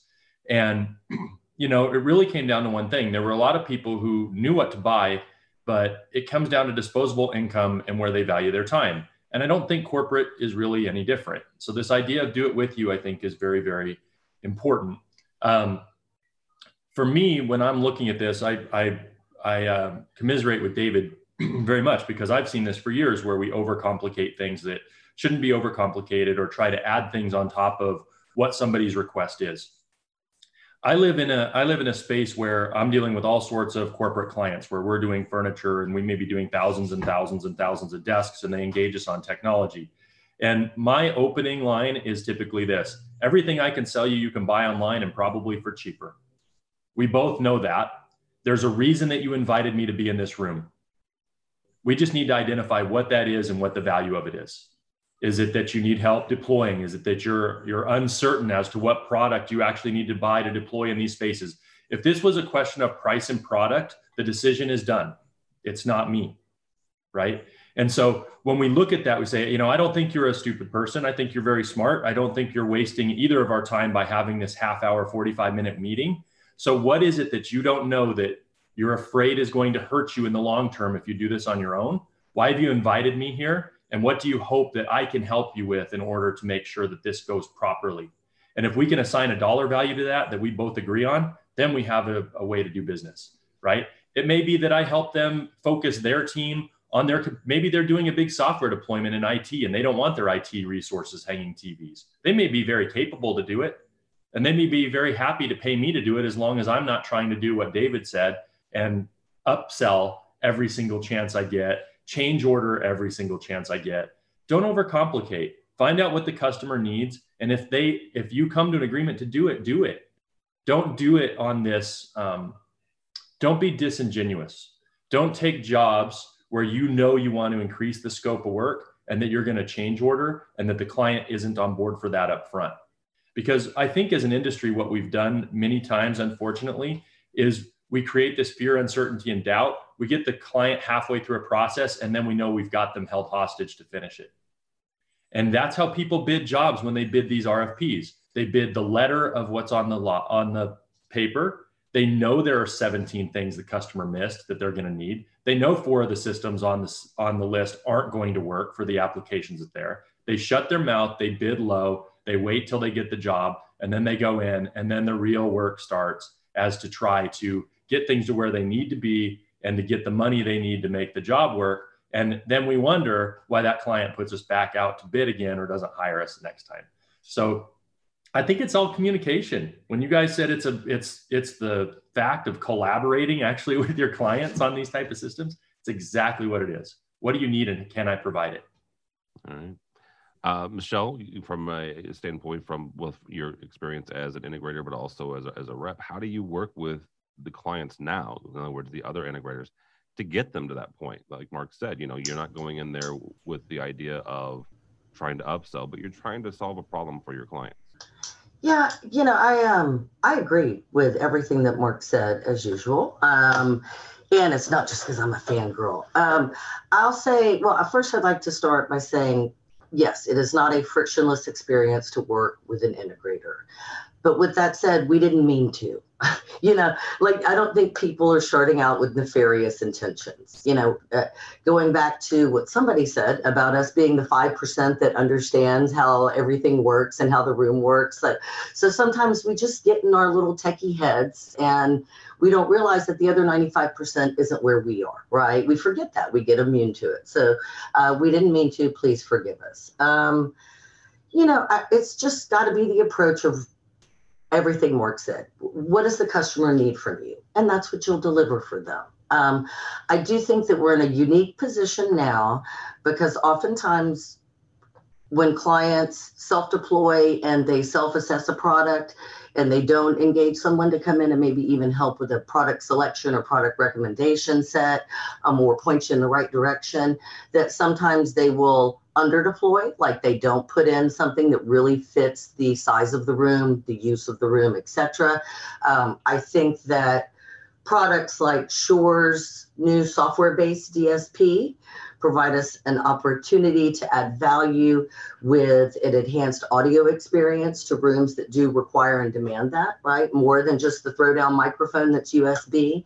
And that may even help that pendulum that Tony was speaking about earlier, switch back, where he said everybody was doing PCs and now they're all going to purpose-based. But I think that a product like that will help it do that. But we'll also help the solutions be more easily manageable ultimately by the customer or whoever they hire to help them manage it. All right. I saved Mr. Way for last because he is the customer. He is, we can have this debate, and I used to have it all the time with other tech managers. Yes, you're the customer. You're not the end-to-end customer. I get it, right? You're not the professor using it. But at the end of the day, you are the one signing the check by and large. So, Mr. Way, as this pendulum swings back and forth, unless you'd like to disagree with that assertion, how do integrators help you, right? As you're talking with the CTO and you're talking with the CIO and the president, getting them to understand that, yeah, we can purchase things off the shelf, but here's why we should, and here's why we shouldn't. Well, I think it's about being able to have the right solutions. I mean, the best thing that ever happened to, for example, Zoom is a $20,000 Cisco codec, right? And they put it on an app, that anyone can download and use, right? And so when we're having these conversations about what you're going to do on a large scale, I mean, whether it just be higher ed or if it's going to be, any corporate office, that has multiple locations, you're looking at what's your cost at scale. And I think that's the best way to have these conversations and recognize where can you connect people. I think the very first AV and the AM question this morning was about remote working, right? Well, so how, you can't go throw a $20,000 codec in somebody's house, right? Or if they're out on the road. And as we looked at USC with the coronavirus pandemic, we're sitting here going, okay, how can we still, teach classes if something were to happen, if people can't get to campus or if they have to be sequestered? What are some options we can do that you can get things into people's hands? So kind of having that, sorry, I know this is a really bad word, but some type of prosumer type of option where you can have both, at least, and I mean that only in the sense that it's a pro level product that you can easily get a node in the hands of a user at a low cost. And it's being able to share those solutions, because we have to look at these things at scale and easeability. And that's what's killing a lot of the traditionals, I think, and where a lot of the newer ones are able to do that, and being able to have all-in-one products that you can come in and say, this is the quality you need and the ease you need. and at a price that you really can afford at scale. Yeah. Mr. Neto, you have been rather quiet on this one. So from your standpoint, what is the reality of DIY in this space? I remain quiet because I've been tweeting, dude. You got me. Caught me. As the camera zooms in on me, I feel like I just got put on like the spot. Answer that question. You sir, more than happy to answer that question. Or let's throw it to somebody else. I'm sorry, I was completely not paying attention. It's okay. We have all chimed in on this. Sir. Sure. Do you think that the do-it-yourself trend for collaboration and AV systems is good, is bad, is happening because we complicated it? Is something that's going to stick around? How should the industry react? I know you have an opinion. Of course, I have an opinion on that, but I wasn't paying attention to the question. Now that you put it that way. So my opinion on this is very simple. We have completely over-engineered, over-thought, over-processed everything that we've done, even down to the nomenclature on touch panel. Sorry, I know that we have a programmer on here, Steve, but VTC means nothing to anybody outside of our industry. Mute, far end, near end, nobody understands what that is. For many years, that was standard nomenclature on a touch panel. And it was not coming on my punch list. It wouldn't appear on my punch list because it made sense to me. So when an AV guy is doing QC on an install, that just goes by, and then you wonder why they don't know what they're doing or how it's complicated, right? If you put a touch panel in the room, you were supposed to be putting a touch panel in the room in order to alleviate having 1,000 remotes and making it simple. But the one button press was the holy grail for many years. We talked about that. You want a one button press, everything turns on magically and went on. I still don't know if that's even humanly possible to have a one button press do everything solution. When I was working for, I want you to continue, but just a quick funny story. When I was working for Bloomberg years and years ago, Mike Bloomberg specifically described for me on a piece of paper the perfect control interface for any system. He drew two buttons, and I'll draw that picture another time of what those two buttons look like. But he said, I want this button to read my mind and do what I'm thinking. And I want to press this button to make both buttons go away until it knows I need them again. Interesting. We're almost there. We're not there yet. Wow. Never mind. So you have it's unfortunately it's our mindset, it's our ego, it's our, you name it. We are as much to blame for the shift as anything else, and the tools have gotten better. Right. Again, I'm going to now have to date myself, man. If you would have told me in '98 when I got into this industry that we'd be able to do video conferences on the phone, well, I asked if we would ever get to that point. They said no. First, they said we didn't have the cell phone capability to do it. Second, you don't have enough battery left to get you past 5 minutes. This will never happen. Go home, Chris. This is, you're not going to walk around car batteries, right? Okay. Here we are 20 years later. We got some of these things in place. I think that from a DIY perspective, I spent 13 years on site. I drove Tom nuts. I drove people like Danto nuts, right? Because I was that guy who was receiving the product and trying to find a better way or cost-saving solutions. What I'm going to tell you next is a inside secret or some corporate interior stuff that you may or may not know outside of this small circle. But to have a wall at a corporate facility backed with plywood, painted, cut for power, installed a pack box, core drilled so I can have a wire path to a table to simply put a simple room. The interior team that was doing that inside to the corporate facility would send me a bill. It sounds like funny money, but it isn't. The bill would state $20,000. I was $20,000 in a hole just to get that work done. So you think DIY was not going to happen when my budgets are being cut and we're being told to get creative in how we're going to do this? My creativity was you get a TV, right? And here's a wireless presenter because that's about the only thing you can get at this point to make this room usable, right? We couldn't even go and have conversations regarding video conferencing because it went off on a tangent that was, we have to do, you have to do a codec. And if you're going to do a codec, you got to do this, blah, blah, blah, blah, blah, blah. Next thing you know, my simple rooms were $50,000 to $75,000. That was the cheapest I could do. The toxic problem, though, and I want to keep bringing it back to that part of the conversation, is that when we make the barrier to working with a professional too high, people will do the stuff on their own and they'll do it wrong. And that's the thing that scares me most about all of this stuff, is that somebody figured out when video conference rooms were $100,000 to install, even when the codec was, less than that, but you had the internal cost. They said, well, why can't I just go out and buy a webcam and put it on my screen and connect it to my PC or my Mac, and we've got video conferencing? And the guy did that, and he got slapped on the back, and everybody said, good job, great way to save money, terrific. But nobody looked at it on the other side. Mm-hmm. Nobody looked at what the image that webcam was making. Nobody saw if it was in a room with 6 people where it might be okay, or if it was in a room with 50 people and it was completely inappropriate, without bringing in an expert to say, yes, that one's good in that circumstance, but no, that one isn't in that one. People are making silly mistakes. That's why I think it's crazy that some companies are introducing the only way they do business with them is you order our stuff online. How can you possibly go to a website, order a camera video conferencing system, have it delivered, and be 100% assured that it's in the right room? Yeah. People aren't going to read the part that says this is only good for 15 feet. Believe me, I'm collecting all the documents and all the PowerPoints for Collaboration Week happening this week. The email said I needed it last Wednesday. Nobody's reading anything. Nobody reads past the first sentence. But David, we have now gotten to a point right now in the industry, right, where 10 years ago, if I would have asked you, what about USB components for AV? You would have told me, don't do drugs, kid, because it's not going to happen. Nobody would take USB seriously, right? And here we are. We are now living it and we're dealing with it. It's a very simple plug and play. How integrators are answering this is it's a mind shift. And we've talked about this to exhaustion.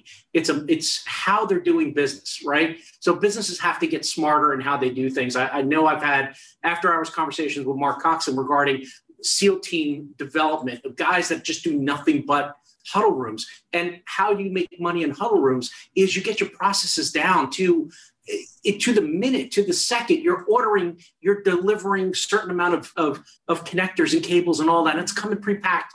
You're in and out of there in 45 minutes. If you do it in and out in 45 minutes, 2 guys can do it. And that's your goal. And you want to constantly refine that to make it quicker. You're going to make money on the service because it's replaced the hang events, right? So what makes fast food companies, why is there fast food, right? Because you couldn't go to a restaurant. So what do? They develop systems. You go to I hate to use the example because I'm from Jersey and I don't like this, but you go to a Domino's. Domino's has it to the degree of weight and measures, right? So you're ordering a pizza at Domino's, it's coming as a kit. You're boop, boop, boop, putting it together. You're in and out of there. And now they're guaranteeing a 30-minute delivery or faster. That's where AV companies has got to get down to, right? If you want to turn the profit. I don't want to be the guy that's catering the annual meeting from Domino's. I don't want to be the guy that's whose job it is to cut bricks with Ginsu knives that I ordered online. Mm-hmm. I don't want to be the guy who thought that the do-it-yourself kit, which was perfectly fine for my small job, since it's perfectly fine for my small job, is now perfectly fine for my big job when I don't have the expertise to know the difference between a small job and a big job. That's the fear that integrators and people in our industry have, is that you put a box together and you send it to somebody and they'll use that same box for every solution, including an auditorium. Exactly. All right. And that happened because of how much we were charging and how complicated we were making things. And this is the pendulum swinging. The products are there. I want to bring in something that Graham is getting better. I think we're going to move to integrators and manufacturers alike. They're starting to see that you can't put an all-in-one for everything, but that's where you start to see multiple kits with multiple products.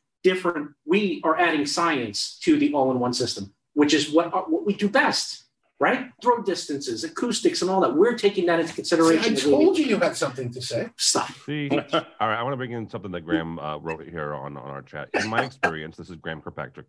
In my experience, the value in delivery of any project is delivered before the purchase order. I've worked with incredibly technical guys and gals who, when in front of a client, have zero ability to get the client on side with why is this? The SIs and customers in times gone by are the very reason why DIY rooms and solutions become possible. Mr. Coxon, is Mr. Fitzpatrick right? He's 100% right. We end up in these situations where we come into a consultant bid and we think it's us versus the consultant, that the consultant's trying to value engineer and the consultant's out of touch and hasn't been in the market for 5 years and doesn't know what it takes. And we're begrudgingly taking a job that we thought we should have design built. We're coming into a customer and we're completely on defense that they mentioned something from Amazon, or they mentioned something that they have somewhere else, or they mentioned something. And we feel like we are in this place where it's our job to fight for our spot in the room, right? And when you start in this kind of, I guess, contentious relationship, you don't start with a spirit of alignment, right? Our job is to fulfill or to help them fulfill what they're trying to accomplish. And we very much go into the room kind of, I guess, with a chip on our shoulder, and that doesn't help us align with the customer, right? It just doesn't. And so I think Graham is 100% right. And I think, going back to what Chris and David and everybody's saying on this idea of good enough or box solutions or SWAT teams or all of these things, I mean, we're looking out in the world and we're hearing about, the deterioration of retail per se, right? And in a way that consumerization, it hits retail first because retail doesn't have a big service component to it. But then it does start to hit service as well, because people start to sell things online and then they start to attach small services to it. We see Amazon, you can hang a TV to a television, right? That starts coming our way too. And everybody agrees that if retail was more interactive, if retail was more of an educational experience, if retail was more of a community and a building, that we could turn retail around in a lot of ways. It gives people a reason to go to the store. Why aren't we as integrators looking at that? Because I think, the biggest successes I've ever had with customers is when we make an investment without a design fee, without some type of contract upfront in mocking up, doing demos, visiting different sites, really taking the customer on an education tour without talking about numbers, without talking about things we want to sell. Just going through the process of looking at how other people have solved these problems and ways that they can do it and how they actually look in real life. Those are great. I mean, not to bring up, like Joe and I, we had a very casual meeting where he had some users who just wanted to see cameras. I don't have a contract to do anything at USC. I'm not even on their preferred AV vendor list right now. But we went out, we sat there for a couple hours. We brought Vadio's Huddle Shot. We brought the Yamaha soundbar. We brought the Crestron version. We sat there with the end users. We looked at different viewable angles. We listened to audio. We pushed people outside the room. We had them call in and listen from different mics and different things.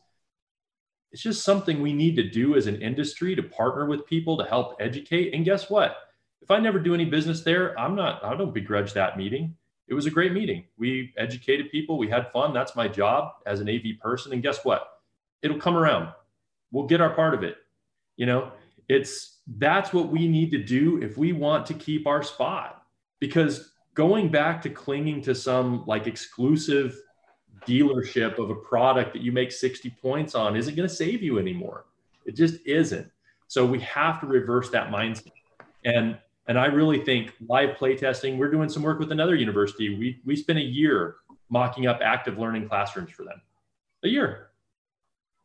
4, 5, 6 different times. We found one. Guess what? We're $500,000 deep into a few $1 million worth of work there at this point. Took a year. Dude, Mark, I have to interrupt, but you are an integrator doing that. The only time we've ever heard that happening before, publicly speaking, would be consultants working on something like that. You never heard an integrator spending a year mocking up anything. So there is the key to what you just said. If you're spending that time doing that, that's kudos, man. That's you have to think too. I mean, I'm coming from a business who works in a larger design community. When you're selling $40 million worth of furniture to a company that's moving into, a big campus, there are test fits and there are mock-ups and you look at finishes and you do all this stuff in order to gain business. It's something that you have to build into your business model and be comfortable with, knowing that these are the things that it's going to take if you want to be successful in this world. And that may mean that the first 90 days, the first year, the first 2 years aren't great. And I happen to work for a CEO, which I think is awesome. And I don't know that This is why I think the mega mergers hurt us in a lot of ways. But I work for a CEO who looks at things in 3-year windows.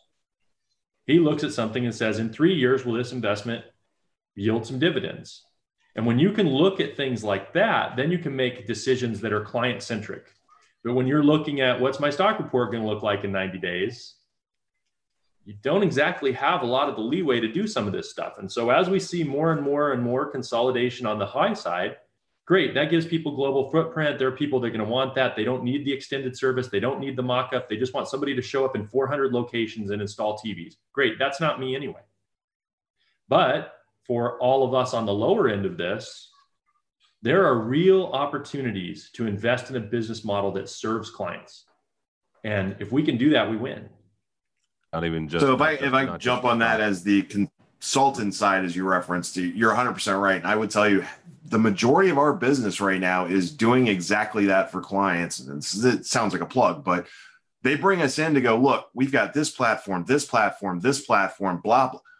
Help us figure out which one's right for us, not which one the CEO happened to go to a dinner with a guy and that sort of thing. And that's why I have so much freaking video gear just in my home office, because the amount of valuations of technology I do across the board. And like I said in the chat, guys, it's not so much the endpoint anymore as it's getting in on the platform first.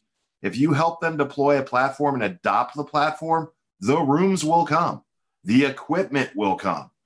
But you can't just go in saying, hey, I'm going to build you this really cool room. I just had a client last week who brought us in who said, hey, we spent $250,000 on this boardroom. Nobody can use it. Nobody knows why we have these things in it, but somebody in facilities signed off on an SOW. You know, that's what we need to look at. Yeah, absolutely. All right, guys. I would like to thank everybody here that's on this, plus the folks that jumped on and jumped off. Kevin, Jason Ward, as well as the others that were on early, the guys from Varex, a number of folks from there.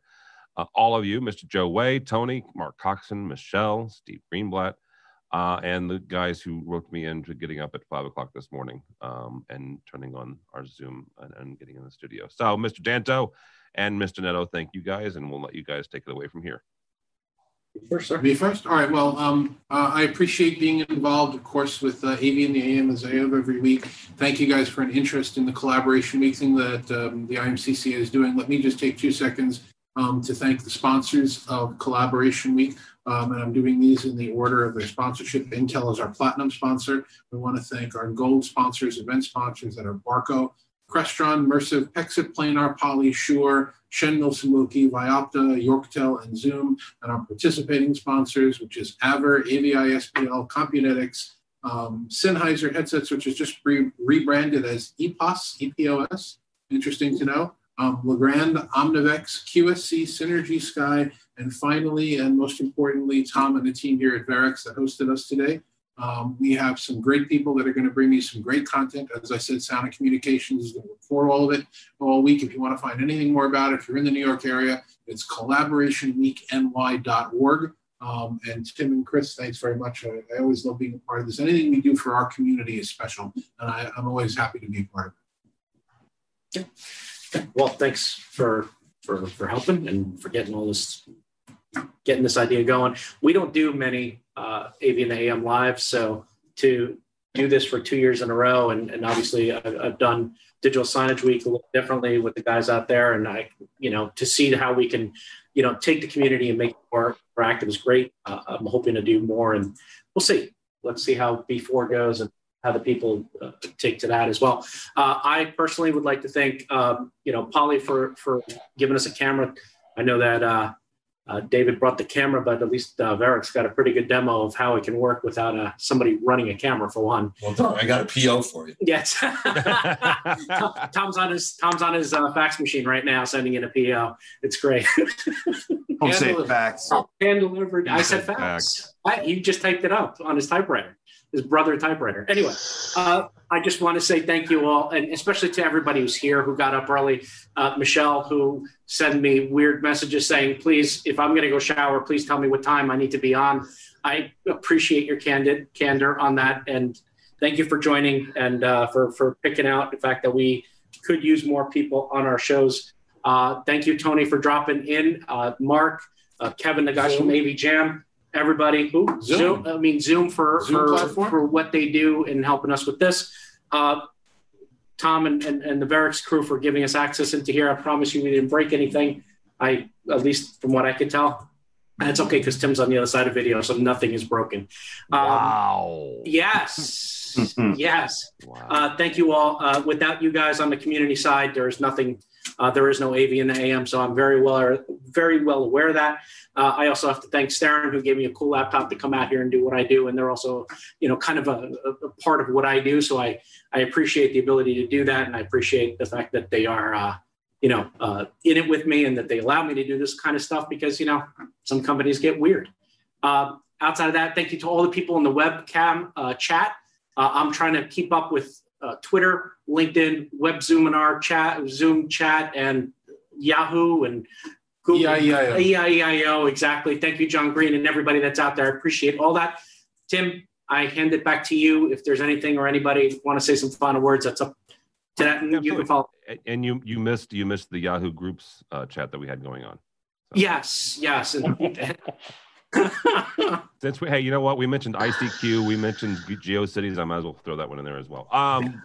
Also, for those of you who are interested and are going to the big ginormous trade show that is called InfoComm in June, if you get there a couple days early, you can hang out with everybody here. It happens before everything else. So on the Monday before InfoComm, which I believe is June 15th, if you go to tinyurl.com/AVB4party, you can sign up. We're asking folks to kick in basically their tip.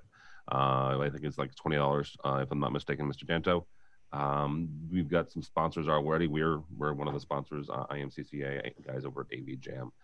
So it's a grassroots effort. We're trying to get the community to come together right before we all go crazy for 3 or 4 days in Vegas for InfoComm. So check that out. Right now, there are about 12 people registered for the party. And that's all we need to do. Then, boy, that's going to be a lot of food and drink for 12 people. It's going to be a lot of food and drink. So we've got a number in mind, and the number is just shy of 3 digits. So get moving, folks. Dude, weird. Absolutely. Yeah, go sign up. For us here at AV Nation, thank you guys for inviting me, for joining us. This has been fantastic. Got to meet a couple people that I've met. Tony, I've never met you before, so thank you. Appreciate that. Got to hang out with Michelle for a little bit at ISC, as well as the guys at AV Jam and Mr. Greenblatt. So thank you. And everybody else. I'll actually got to run around with Mr. Way as well. And got to see I'll hopefully get to see Mr. Cox in a couple weeks in California. So I guess that is all for us here at AV Nation. If you'd like to find out more about us and follow along as we head to some of the shows that we talked about, including DSC, I mentioned the fact that I'll be in California in a couple weeks at Almo E4. That's another industry event. I'll be all 4 of those.